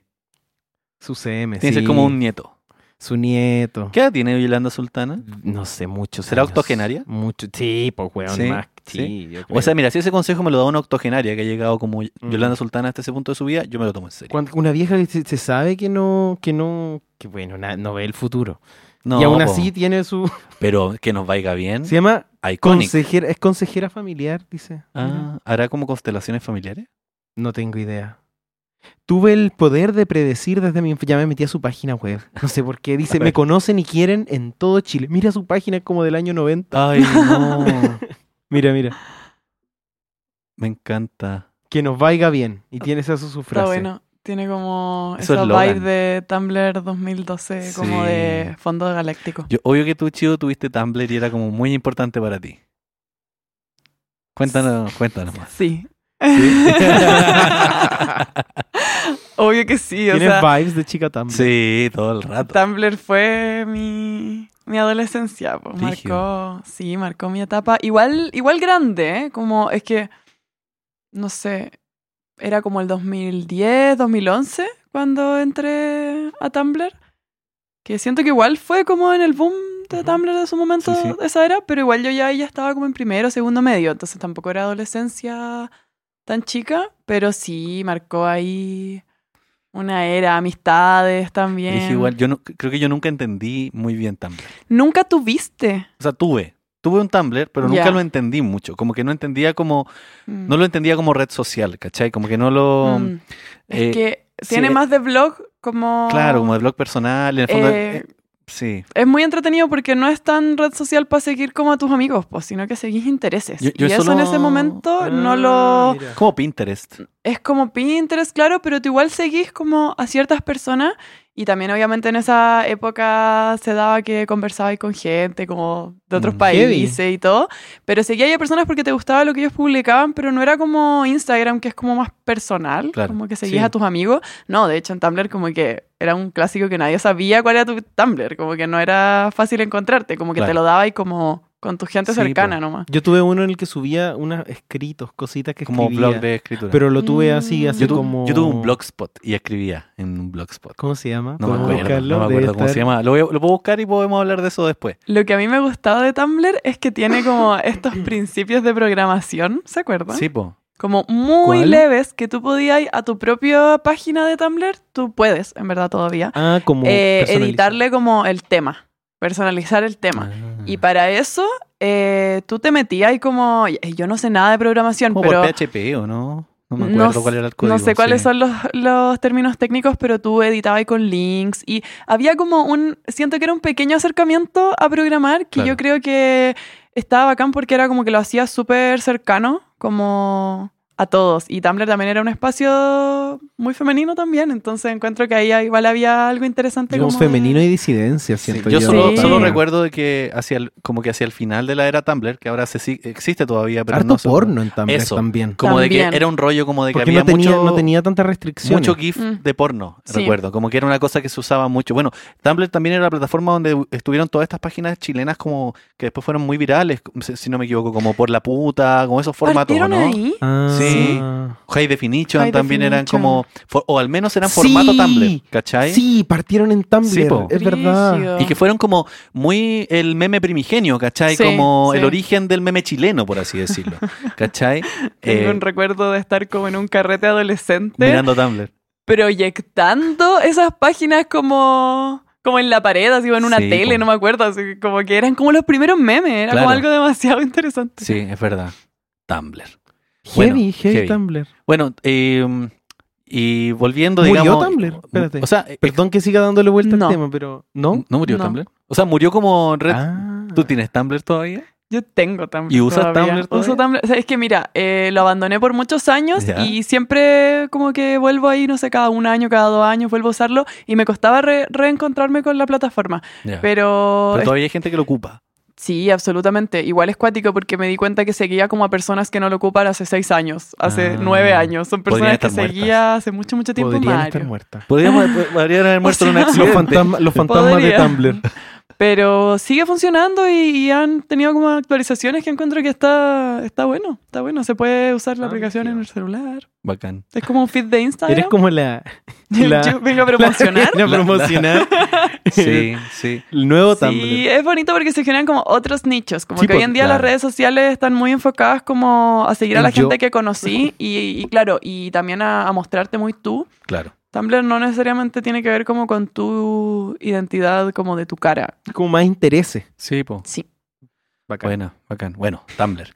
Volviendo estamos entonces en No es la Forma Podcast con Rocío Canales. Esto es como una radio, pero no, la gente sabe lo que estamos. Con Rocío Canales, Raúl No tenemos que recordarle a la gente. Y yo, que les habla, Mario Monge, retomando este podcast ahora en Yester Vida Studio, que es este estudio que nos recibe muy amablemente con sus puertas abiertas y un café calentito y un controlador muy guapo. Miren ese hombre que está ahí detrás. Búsquenlo en Instagram. Sí, Yester's Avis Studio, redes sociales, Yester Avis, ¿cierto? Y está Clemente.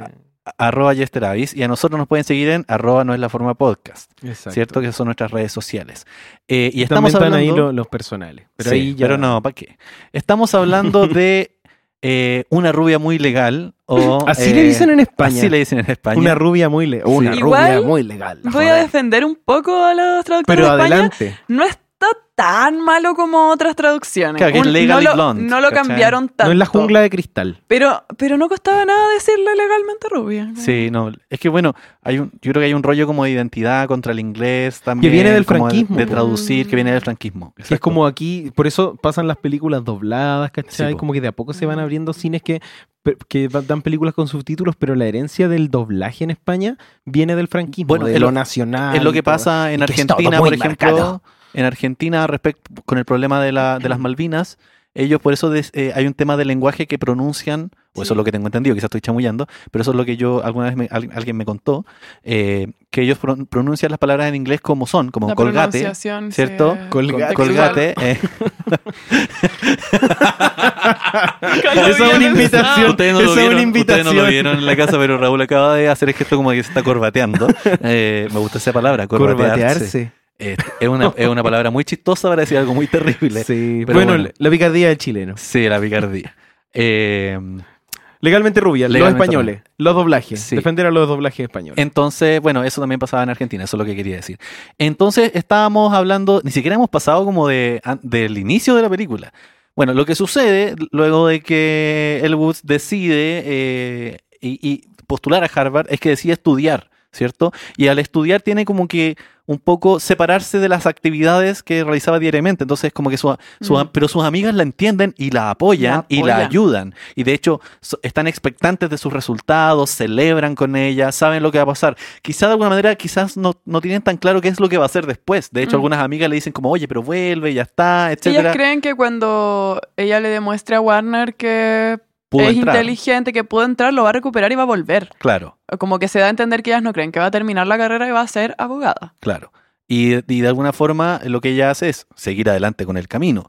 Porque ¿qué es lo que pasa? Que una vez que ella llega a Harvard, que recordemos de que hay una escena muy buena que es cuando muestran el video de postulación, el video de ensayo de Elle Woods, que está como con bikini. ¿Por qué la dejan? Sí. Porque están los viejos verdes ahí igual de es la chistoso porque universidad. los viejos no dicen nada. Mm. No dicen así como, oye, la mina, no sé qué. Como que quedan como muy perplejos y empiezan a decir como, bueno, pero tiene súper buenas notas y ha hecho un montón de cosas buenas y en verdad no tenemos razones para negarle la entrada, pero igual yo siento que está implícito de fondo de que igual... Que les llama la atención, Sí, como- hay una rareza sí. como... Y también un poco de viejos Pero calientes. tampoco sí, pero tampoco es tan explícito. Sí, es como, Nada de explícito, como que de queda ahí hecho en la el- escena es súper extraña. Sí, como como que que uno no están- sabe lo que acaba de ver. Están como quietos, así como, Sí. sí, Lo que sí sabemos es que hay alguien que no quiere dejarla, que Sí. es como el presidente o De la mesa claro, que pero en el selecciona. fondo tiene a todos los otros weones en contra. y que le dicen como, bueno, en realidad no tenemos razones para Y que lo negarnos, po. interesante es que, claro, no tiene, o sea, uno no alcanza a detectar cuál es como la motivación interna Claro. porque están como tú decís, como congelados hablando, pero en las palabras realmente terminan convenciendo como al jefe de la mesa porque no tienen razones para dejarla fuera y ella tiene todas las razones para entrar. Como Sí, que po. da todos los argumentos, Y solo que los da en bikini. Y recordemos que, claro, está en bikini en una piscina, como casi como burbujeante, Sí. ¿cachai? Y dice, y como hablando muy como chica, como californiana, como, ¿cachai? Muy en esa onda. Como Oye. muy lo que no sería una postulación de una persona regular a Harvard tratando de como quedar como una intelectual, como una persona perfecta, Eso. ¿cachai? Pero ahí vuelvo a lo anterior, como Sí, del plus del personaje que no sabe cómo Mm. funcionan las lógicas como del mundo, ¿cachai? Y que nada, eso le suma un plus. Ah, y otra cosa, ya, quiero retractarme. Yo creo que Legalmente Rubia no inventó el feminismo, serio? Lo quería de verdad. pero sí inventó la sororidad. Y quiero que hablemos de la sororidad en Sí. esta película y las relaciones que tienen los personajes femeninos entre ellos. Son maravillosos. En general, Y esas quiero ahí relaciones. Que yo creo Por que favor. son las más importantes. O sea, Sí. las relaciones Ujú. entre Entre los personajes mujeres. femeninos son las que quedan y son las que hacen como cambian radicalmente en la historia. Quizá podríamos hablar un poco sobre la relación entre él y no recuerdo si tienes por ahí en los nombres de los personajes. Vivian, que es el personaje de Jennifer Coolidge, que es una actriz. Paulette. No, Paulette. esa es Paulette. Vivian, Paulette. Paulette. Vivian es Vivian la... es la que llama Blair. La nueva y la ex que están ahí Sí, como... sí. Esa, por favor, Por favor. Rocío, quiero A quiero mí escuchar. esa relación me gusta mucho, la de Elle Woods y Vivian. Adelante, vamos con esa entonces. Sí, porque también no pecan de inocentes las escritoras y como tú decías en la presentación de personaje ya muestran a dos mujeres también discriminándose, como en lo de la tienda con el vestido. Entonces no es como esta idea de como, ay, las mujeres tienen que apoyarse, entonces ya mostremos eso. Como no, pues como que al final igual cuando vivís en un sistema que te está discriminando constantemente y tenés que luchar tu lugar, te empezáis a competir con tus pares y empezáis a caer en el mismo jueguito y a aportar al mismo sistema.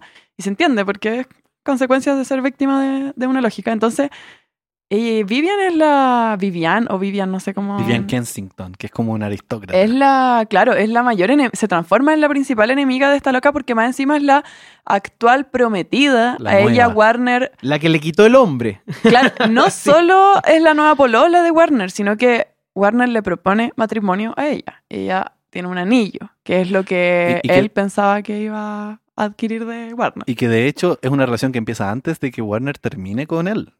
Ellos parece que pololos en el colegio. ¿o No. Ellos dicen que están saliendo hace más meses de los que terminaron con Sí, Elle Woods. es como que yo entendí que se conocían de antes, como que había sido una relación antigua y en el verano, cuando él y Warner están como separados, o sea, como Vuelven. físicamente, empieza a volver esta relación de Warner y Vivian y eso es como entre medio de que él viaja a terminar con él, como que Sí, es po. todo en paralelo, como que Sí. en el verano él empieza una relación y termina en paralelo con Ellen Woods. Que esta relación tiene, porque es como puro odio, ¿no? Como mirada. Humillaciones.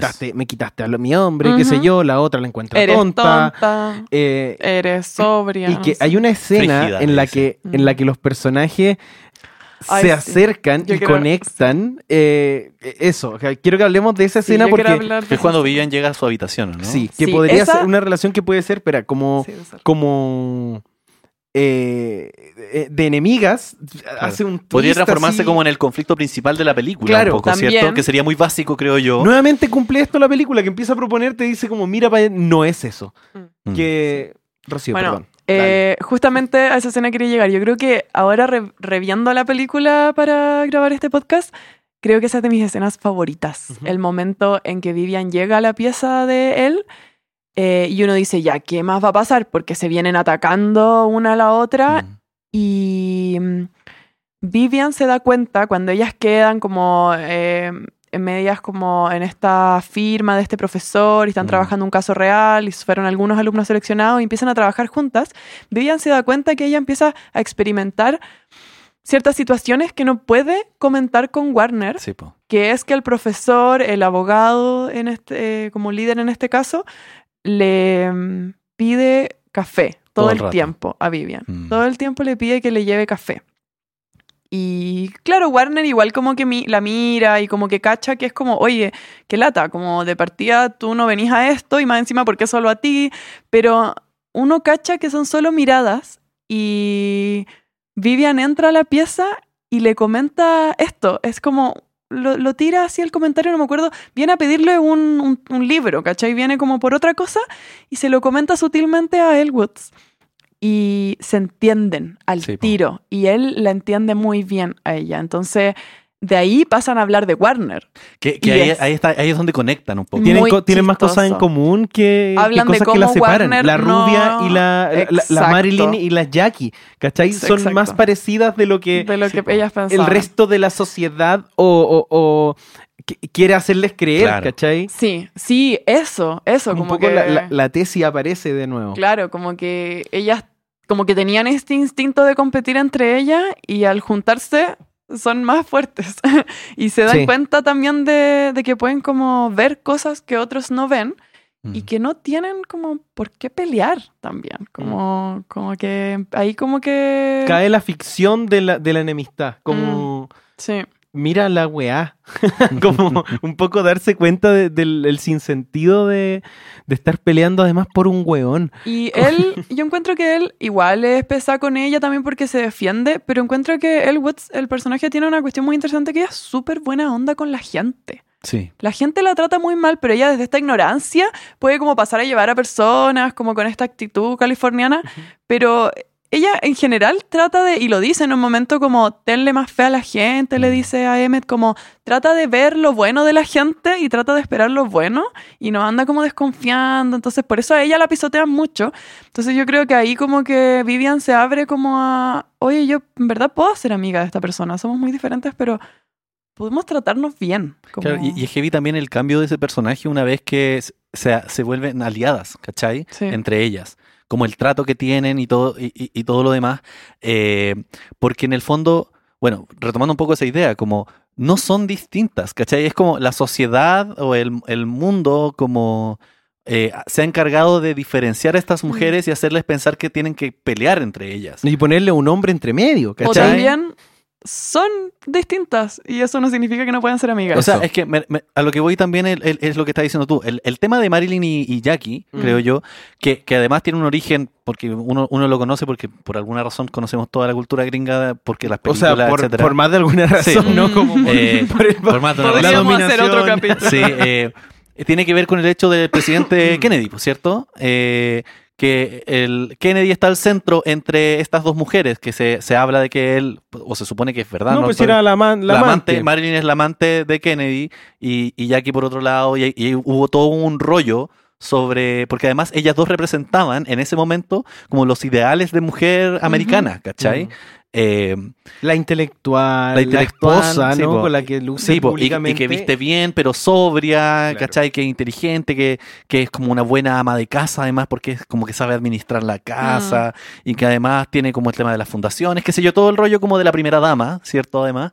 Y está Marilyn, que es la rubia, ¿cachai? Como la guapa, como... La que está para otras cosas. Para otras cosas, exacto. Y ahí se devela también como un binarismo horrible de como la puta y la santa. Claro. Sí. Como que es una son las weá únicas muy dos basal, opciones po. de mujeres, son enemigas y no se pueden cruzar. Claro. O sea, una Jackie no está para el lado sexual de la relación, del disfrute, del goce, y la Marilyn no está para las cosas serias. Pero también porque esto es como lo que tiene que tener el hombre, ¿no? Es como una idea igual muy de mi abuelo. Como el deseo de Warner, como en este caso, sí, como a lo que él necesita. Como que necesita, como que para que este weón esté completo, necesita de dos mujeres. Claro. Una como para presentarla en sociedad, ¿cachai?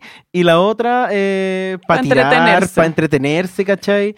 Que es como una idea también súper antigua de cómo se consiguen, qué sé yo, la infidelidad. Pero que ha sido una idea que ha constituido las familias en el mundo durante mucho rato. Claro. Que es lo que hizo Warner burdamente en la película. Sí, o sea, él estuvo con él, siempre supo que no iba a estar con ella siempre. Sí, como estuvo con él porque era entretenido mientras estaba en este college y sabía que cuando ya pasara como a Harvard iba a cambiarla por otra. Una esposa. Como que está una esposa. Sí. Oye, quiero hablar que hablemos de la otra relación que a mí me parece muy, muy bonita, que es la relación que Elle Woods tiene con esta peluquera, que es cuando llega...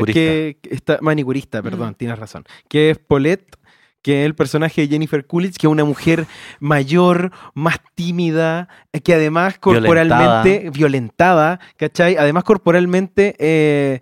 contrastan muy bien porque mientras Reese Witherspoon es muy chiquitita, la Jennifer Coolidge es grande, ¿cachai? Claro. Como que es una relación muy, muy, además de divertida, es interesante porque es violentada, es más pobre también. Sí, po. Sí. Es pobre. Entonces, como la Elle Woods la empieza a envalentonar para que se le declare al cartero. al UPS. Claro. Ese es su nombre, es el nombre del personaje, es el chico de UPS. Sí, no tiene nombre. Y para que recupere a su perrito. También. Gran parte de la película también. Quiere, porque, ¿verdad? Sí, recordemos que Paulette venía de una relación muy violenta en la cual se terminó separando finalmente de su agresor, de su marido, que era su agresor también. Y que la dejó por otra y se quedó con todo. Sí, porque se queda con su trailer, que era un lugar muy pequeño donde ella vivía, que era de ella, se queda con su perro y con todas sus cosas, po.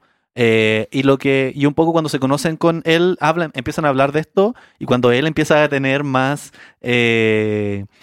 conocimiento jurídico, la lleva en su descapotable, porque tiene un descapotable, la lleva en su descapotable hasta el tráiler, se hace pasar por su abogada y le dice un montón de palabras raras que no estoy seguro entender porque que no estoy seguro que sean como que la haya estado jugando bien en ese momento. No, me da la impresión que no. A mí también me da la impresión de que si supiera un poco de leyes, debe ser un Pero igual chiste. este weón es un ignorante. Claro, es un white trash que se le dice como en Estados Unidos. Y el loco queda para la cagada y logran quitarle al perro. Que es como el gran triunfo un poco de estas dos. Y a propósito de lo que decía, y también lo decías tú, Chico, creo, de que él es buena persona, de que ella es muy buena persona. Es muy buena persona. Y que ella no tiene ningún reparo en relacionarse con esta chica a pesar de las diferencias sociales. No ve ninguna diferencia, no hay ningún prejuicio al respecto. Porque a ella la han todo el mundo es prejuicioso con ella, entonces...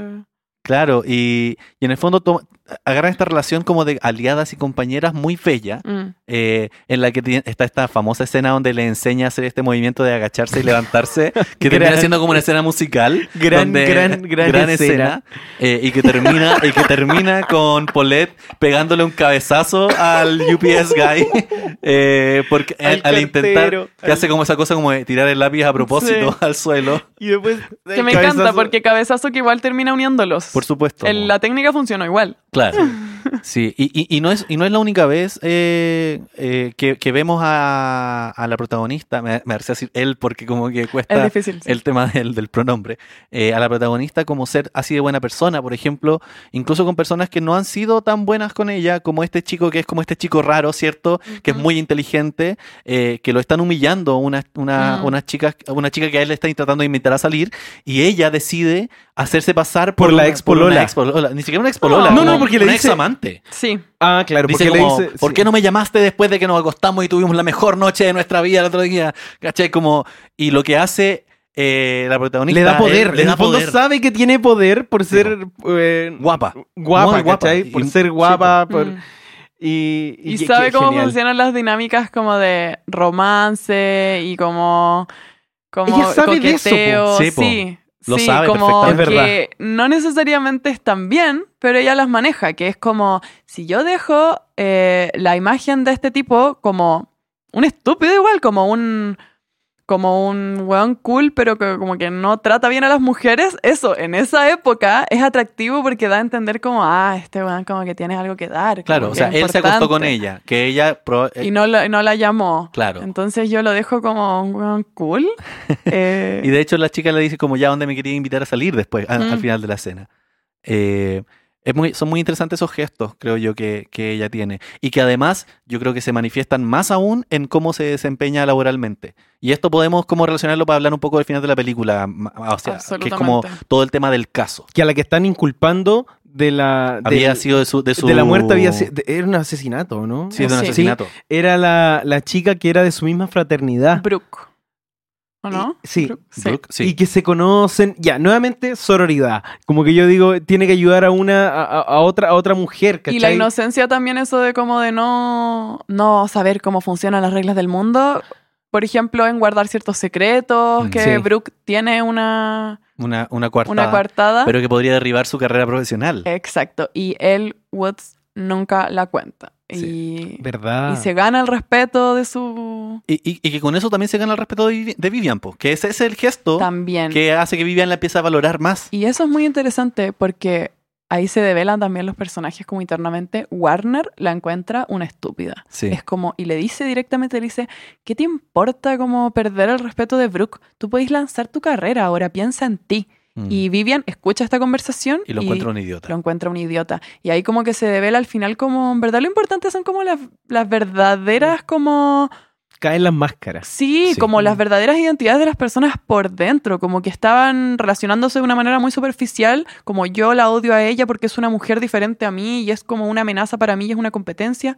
Amo a Warner porque tiene mis mismos intereses, estudiamos lo mismo, pero al final en esas situaciones donde estáis como exponiendo la carrera, la identidad de otra persona, donde cómo te comportáis con tus amigos, ahí se devela de verdad cómo es la persona y las amistades. Yo creo que son mucho más importantes basarlas en esas cosas que en la superficialidad, y por eso yo creo que ellas sí son dos mujeres muy distintas, claro, que pueden ser amigas, ¿cachai? Porque... O sea que no están separadas, ¿cachai? Si es eso, como claro, ser mujeres distintas.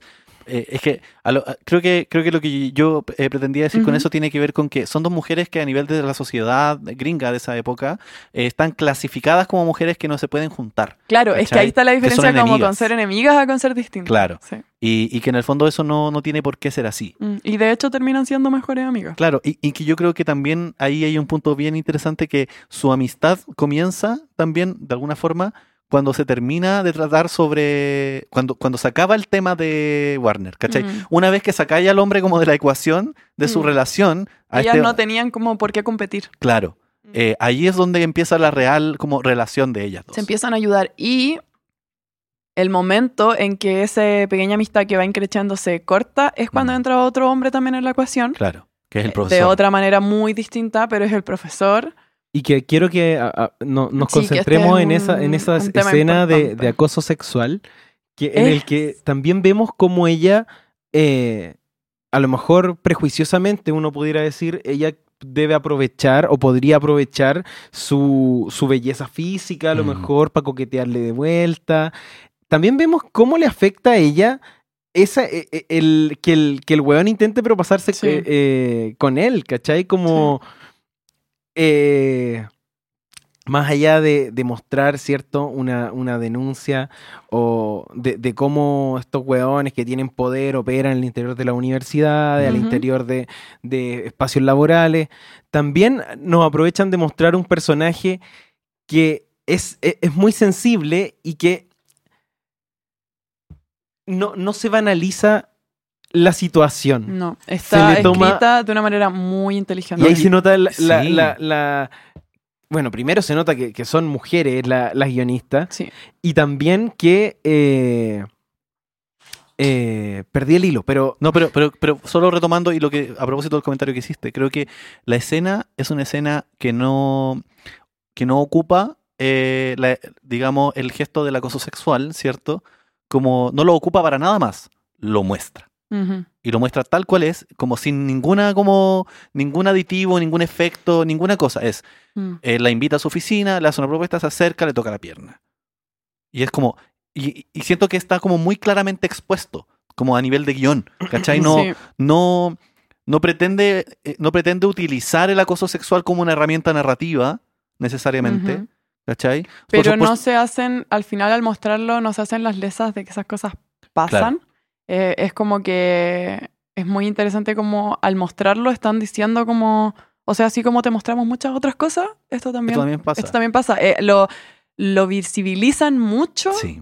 al mostrarlo así, porque es como, no, esta no es una película sobre eso, y aún así pasa. Porque así es la vida un poco. Y en una comedia del 2001, Claro. ¿cachai? Sí, y ahí- donde el acoso sexual era como, jaja, XD. Ahí ¿Cachai? yo quiero Checopete. decir que personalmente esta película yo la he visto a lo largo de mi vida en distintas edades, pero obviamente la primera vez que la vi fue súper chica con mis amigas pensando que íbamos a ver una comedia romántica. Bueno, es una comedia romántica, pero que tiene como estos momentos que a mí me parecen muy importantes. Yo encuentro que esta escena cumple un rol educativo, Sí. brígido para las niñas sobre todo, porque la manera en que reaccionan los personajes te enseña mucho sin ser demasiado como no ahondan demasiado en esto, lo muestran de una manera súper concreta y súper inteligente. Entonces cuando al menos voy a hablar de mí, cuando yo era chica y veo esta escena, podrían pasar muchas cosas. Yo todavía no tengo como una conversación, además en esa época, tan elaborada sobre el tema. La escena podría haber sido como que ella dijera como, qué raro esto, ya me quiero ir, y como liviano. O ella podría, si esto está escrito por un hombre, muchas veces como que no afecta como a la protagonista, no le afecta tan verídicamente como pasaría en la vida real y sería como chistoso o podría aprovecharme de esto. Cuando yo vi esta película siendo una niña chica y veo la reacción de ella, entonces aquí las escritoras me están enseñando eso que hizo él está mal. Sí. Eso está mal y es totalmente lógico que ella se sienta como se sintió. Es muy triste la escena porque la reacción de ella es renuncio. Y eso también es muy real porque tampoco quieren ser ilusas y mostrar como una utopía de cómo sería como superar el acoso, esto está ¿cierto? súper mal, entonces lo denuncio y no sé qué, y todo Claro. súper fuerte. No, lo que automáticamente genera en ella es ella salir del espacio.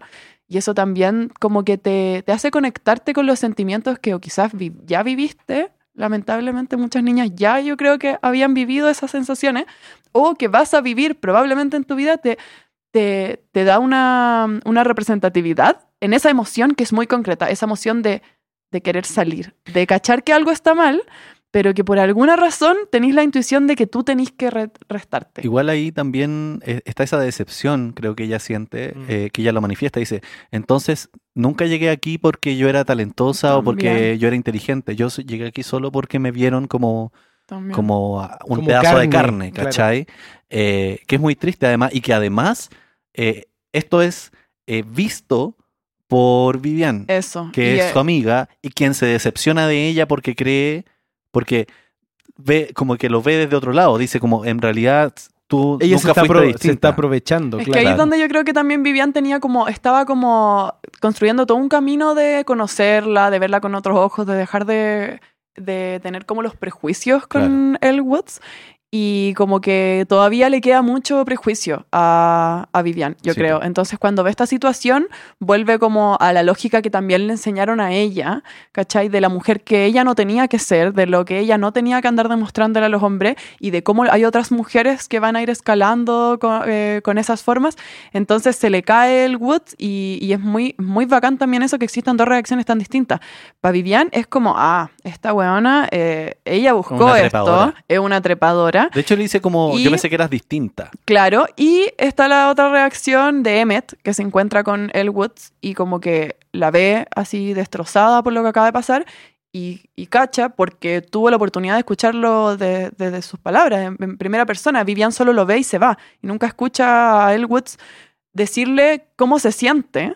Y ahí también te demuestra que cuando estas cosas pasan, hay muchas interpretaciones para afuera, hay muchas especulaciones, pero es muy bacán que es como un pequeño quiebre nomás en ese camino que estaban construyendo el Woods con Vivian, porque apenas Emmett le da a entender como, oye, como él está mal, renunció, ahí como que Vivian cacha al tiro que le había cagado. Claro. Como que no es que ella quiera juzgarla, no es que ella crea que realmente estas mujeres existen y son malas. Yo creo que todavía tiene muy internalizado como cosas que la sociedad también nos enseñan para competir entre nosotras.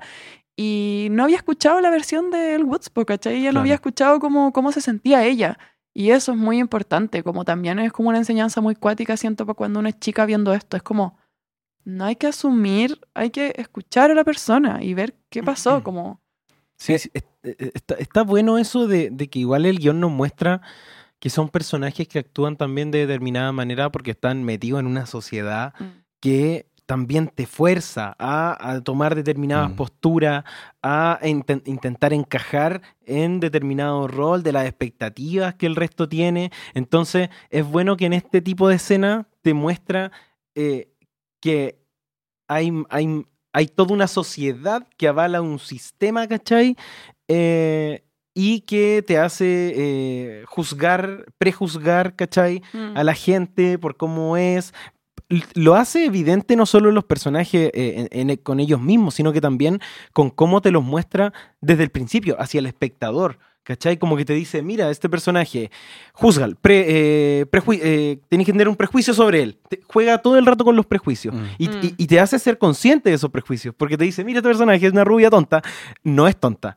Mira, este personaje está con el pololo, va a querer obtener va a querer luchar por su marido, por eso se va a meter, por su marido, por su pareja, y por eso se va a meter a estudiar. Bueno, no, lo desechamos también. Entonces, está como engañándote constantemente la película. Es que creo que tú lo mencionabas al principio del capítulo, que la película como que hace creer una cosa, como que se va a tratar de algo. Y de hecho tú acabáis de decir que estamos viendo una comedia romántica. Yo quisiera, quizá para el final del capítulo, no en este momento, pero instalar la pregunta de, ¿es una comedia romántica esta película?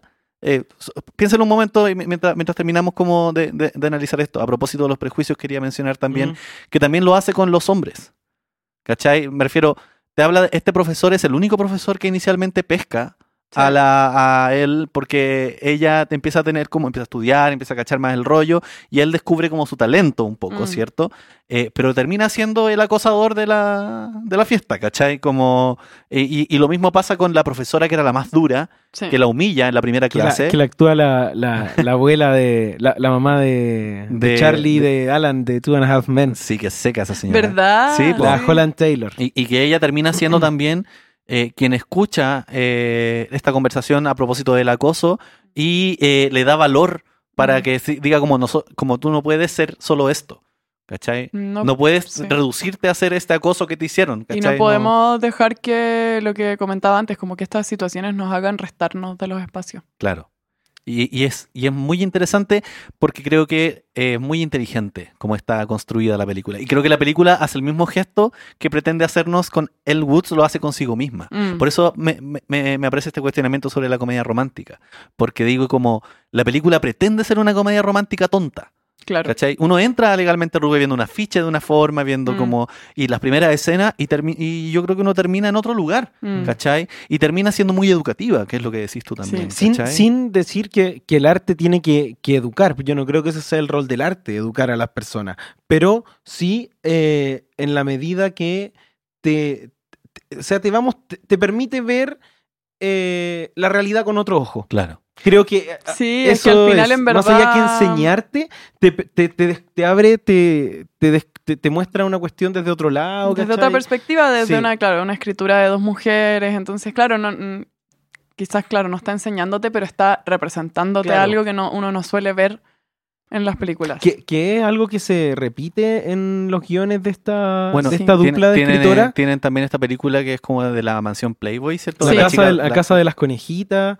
Y que también es una chica que viene del mundo de las conejitas Playboy, que llega a una fraternidad que está muriendo. Muy ñoña, que es una fraternidad de chicas ñoñas. Y ella les entrega las herramientas como de lo femenino para volverse populares y aprender a hacer lo que ellas no saben hacer, que es como abrazar esa feminidad también, ¿cachai? Mira, ya dado a eso y a la pregunta sobre la comedia romántica, yo quería contar igual como mi experiencia muy personal de cómo enfrentarme a esta película por primera vez.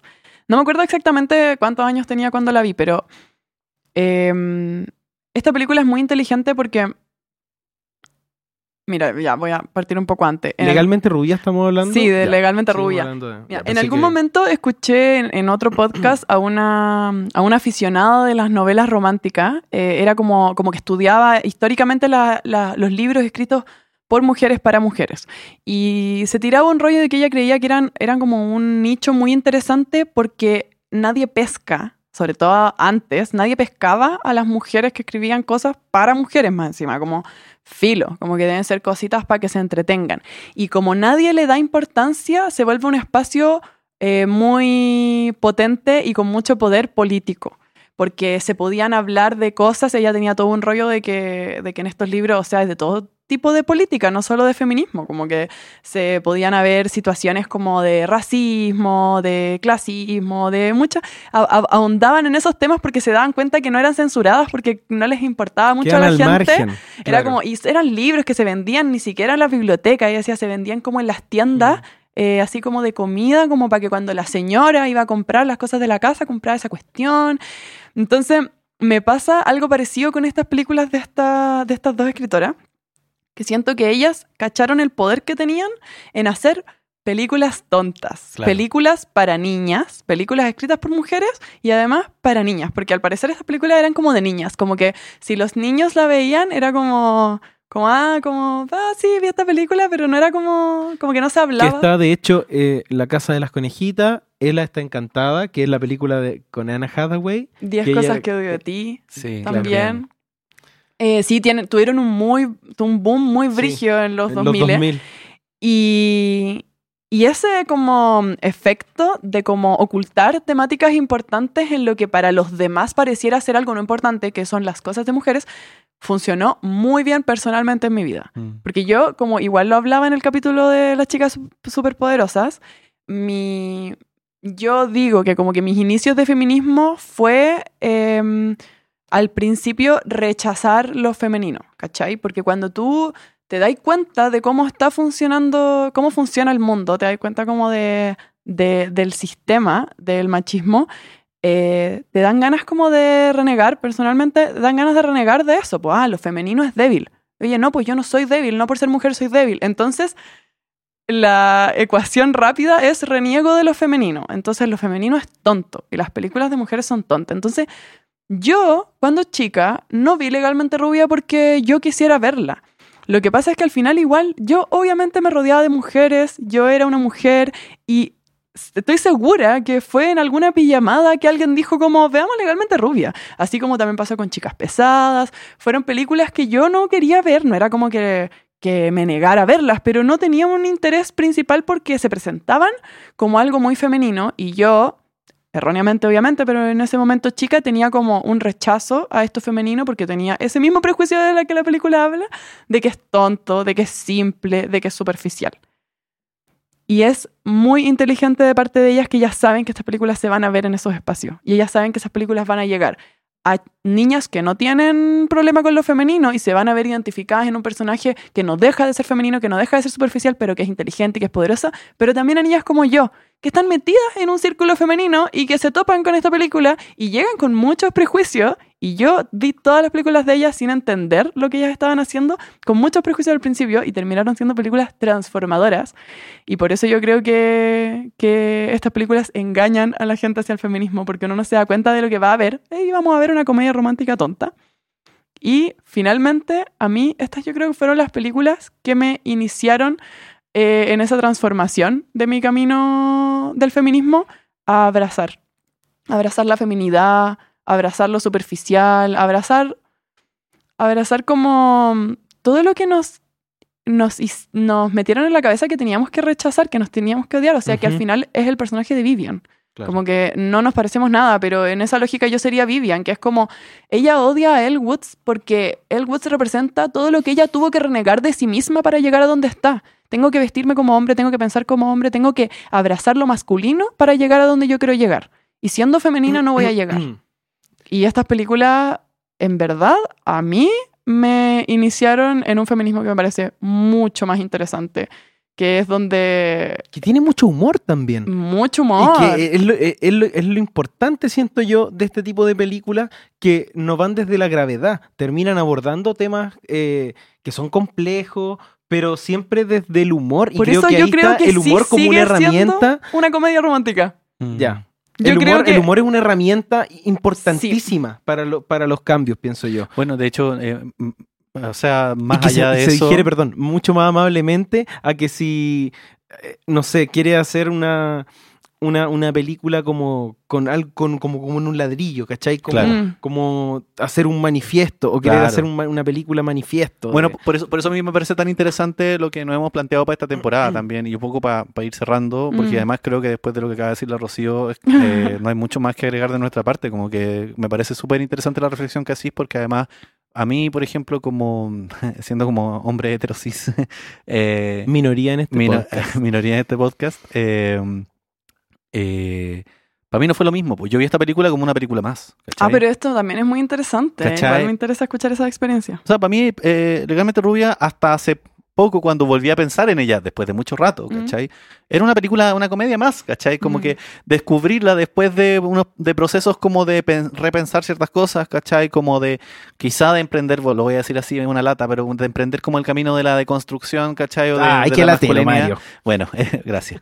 De emprender como el camino de la deconstrucción, como que hay cosas que Cuestionar uno la masculinidad, Sí, eso. redefinir la masculinidad, claro, porque también pasa del otro lado, perdón Claro. por interrumpirte, pero así como a una, como que igual te empiezan a meter en la cabeza que o eres femenina tonta o rechazas de eso, Claro. yo creo que también el proceso de la deconstrucción, personalmente creo que puede malentenderse como eliminar la masculinidad, No, ¿cachai? po, Y sí. yo creo que así como yo rechacé y luego abracé mi feminidad, creo que todos tenemos que hacerlo con la feminidad y con la masculinidad. Claro, y en ese sentido...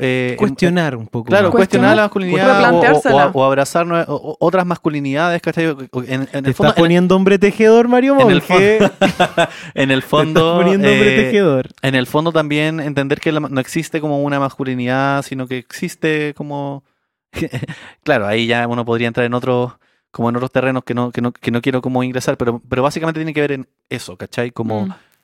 incluso yo diría que para mí cuando chico ver la escena del acoso sexual era más un gesto narrativo que otra cosa, ¿cachai? Como ni siquiera yo desde mi lugar o desde mi educación un poco más conservadora lograba entender como lo importante de ese gesto, ¿cachai? Y no sé tampoco a cuántas mujeres a mi alrededor les habrá pasado eso, porque también en esa época era algo que no se conversaba de esa forma, ¿cachai? Era algo que sucedía en el fondo, más allá como de la valoración que se le pueda dar, ¿cachai? Pero nada, eso me parece muy importante lo de la comedia y quería cerrar con eso más que con esto, porque mirando para atrás y buscando lo que queremos hacer con esta temporada, nos llamó mucho la atención pensar en estas películas que vimos en los 2000 y que son películas pop, ¿cachai? Películas que fueron de Hollywood. No es precisamente cinearte noruego de los 70. Y nos interesa ver este fenómeno porque son las películas, como un poco como esa serie, ¿cierto? Como The Movies That Made Us, como las películas que nos hicieron lo que somos hoy en día, las cosas que vimos mientras crecíamos, ¿cachai? Pero ¿sabéis qué? Yo encuentro que esta película es muy interesante porque es pop. Yo, insisto, yo creo que no deja de ser comedia romántica por tener todo lo que hemos podido como escarbar hoy día, justamente porque de eso mismo habla la película. Esa superficialidad no se va por ser inteligente la película, pero además está muy bien hecha. Yo quiero como dedicar un segundo a hablar de el guión, las actuaciones. Las actuaciones. Sí. Reese Witherspoon es una gran actriz. Son increíbles. La película es muy buena y eso no es cinearte. No es cinearte, pero eso no lo hace una mala película. Claro. Es una comedia romántica, es una película pop muy bien hecha, inteligente, profunda, que te da para conversar. Con muchas capas. Y Al eso contrario. no le quita que es chistosa. Es que por eso, es que es donde se juega todo, pienso yo, son las películas pop, Claro. ¿cachai? Como porque es lo que ve consume la gente, la mayor cantidad de personas. Y es la tesis de que estas dos cosas pueden convivir juntas. Totalmente. Que puede ser una película inteligente. Sí. Ese era mi prejuicio que yo tenía cuando chica, que yo iba a ver una película tonta, solo porque era rosada y era pop. Y porque era sobre mujeres. Abrazar la superficialidad. Que la superficialidad es, en el fondo... La superficialidad es una estética también, pues eso finalmente. Y que puta, ¿dónde estamos también? Pues, ¿cachai? Estamos en un sistema... Bueno, todo entra por los ojos partiendo y Y creo que... No este podcast. Este podcast entra por Sí, la no oreja. todo entra por los Claro, ojos. es verdad. Es verdad. Pero entiendo lo que va. Sí. Bueno, Pero tiene que ver con eso, como Pero en estos abracemos momentos sí, abracemos lo la visual, superficialidad. Sí. Sí. Bueno. Porque uno también es muy superficial. Sí, pues todo el rato. Bueno, oye, ha sido una conversación súper extensa, interesante. Creo que incluso no acabamos de decir todo lo que podríamos decir sobre esto. Yo solo quiero decir Linda Cardellini. Solo eso, porque Sí. solo nombrarla, porque me iba a quedar con ganas de decirlo. La hija, finalmente la que cometió el crimen. Ah, sí, pues. Solo quiero decir eso, así como tirarlo, porque no tenemos tiempo para hablar de todo, pero actuaciones increíbles No, y Linda Cardellini. encuentro que todas son muy buenas. Bueno, desde el dato como Rosa, hablando de eso, creo que yo justo ahora estoy viendo una serie que se llama The Morning Show, que está en Apple TV, donde actúa sí. la Reese Witherspoon. Y es y es esta misma actriz, porque además el personaje que construye de Elle Woods es un personaje muy bien construido en sus gestos, en su voz, en sus reacciones, en la sensibilidad, y ahora haciendo como una periodista activista en The Morning Show que termina metida como en el mundo de la televisión más superficial, Bueno. y es otro papelazo que hace, o la Jennifer Coolidge, que es otra cómica increíble que está en esta serie que se llama The White Lotus, y que hace también un papel increíble desde una comedia dramática así, pero como un personaje muy devastado, Creo muy que deprimido, sí, cuando muy ponen loco. muy buenos comediantes haciendo papeles muy serios, logran resulta. dar a veces con un drama fantástico y subyace, hay una comedia que subyace que vuelve como que le da más capa Sí, al personaje. contradicciones. Es como Bryan Cranston en Breaking Bad, como que siempre igual es un poco divertido, Sí. pero está para la cagada, O ¿cachai? en Barry, También Bill Hader. Bill Bueno, Hader.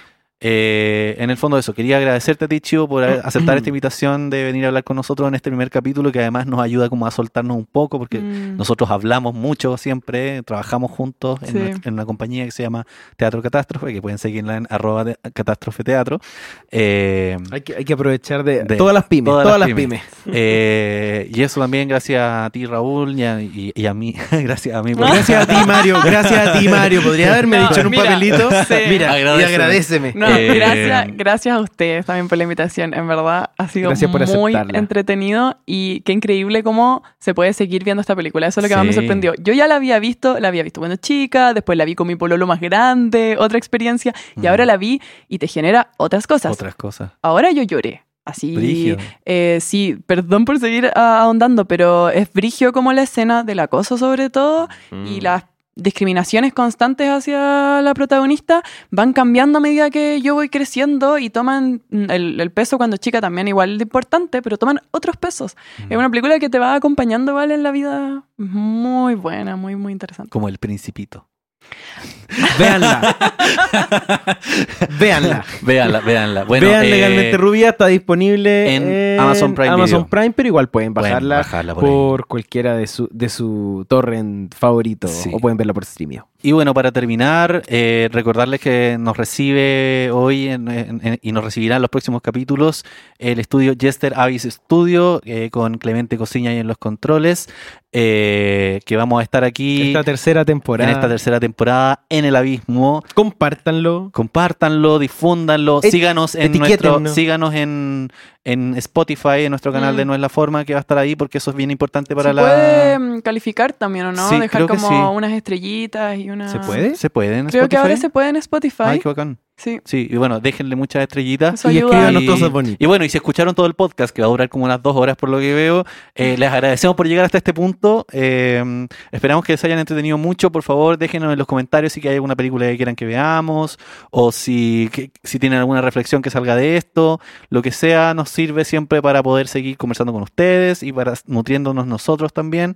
Y bueno, eso, nos veremos en una próxima entrega de No es la Forma Podcast. Raúl, ¿algunas últimas palabras? Nada, muy feliz de este regreso. Y mejor si es con ustedes. Dos amigos de tantos años ya trabajando juntos. Eso, Chío, muchas gracias nuevamente. Y eso, nos vemos en una próxima entrega de No es la Forma. Adiós.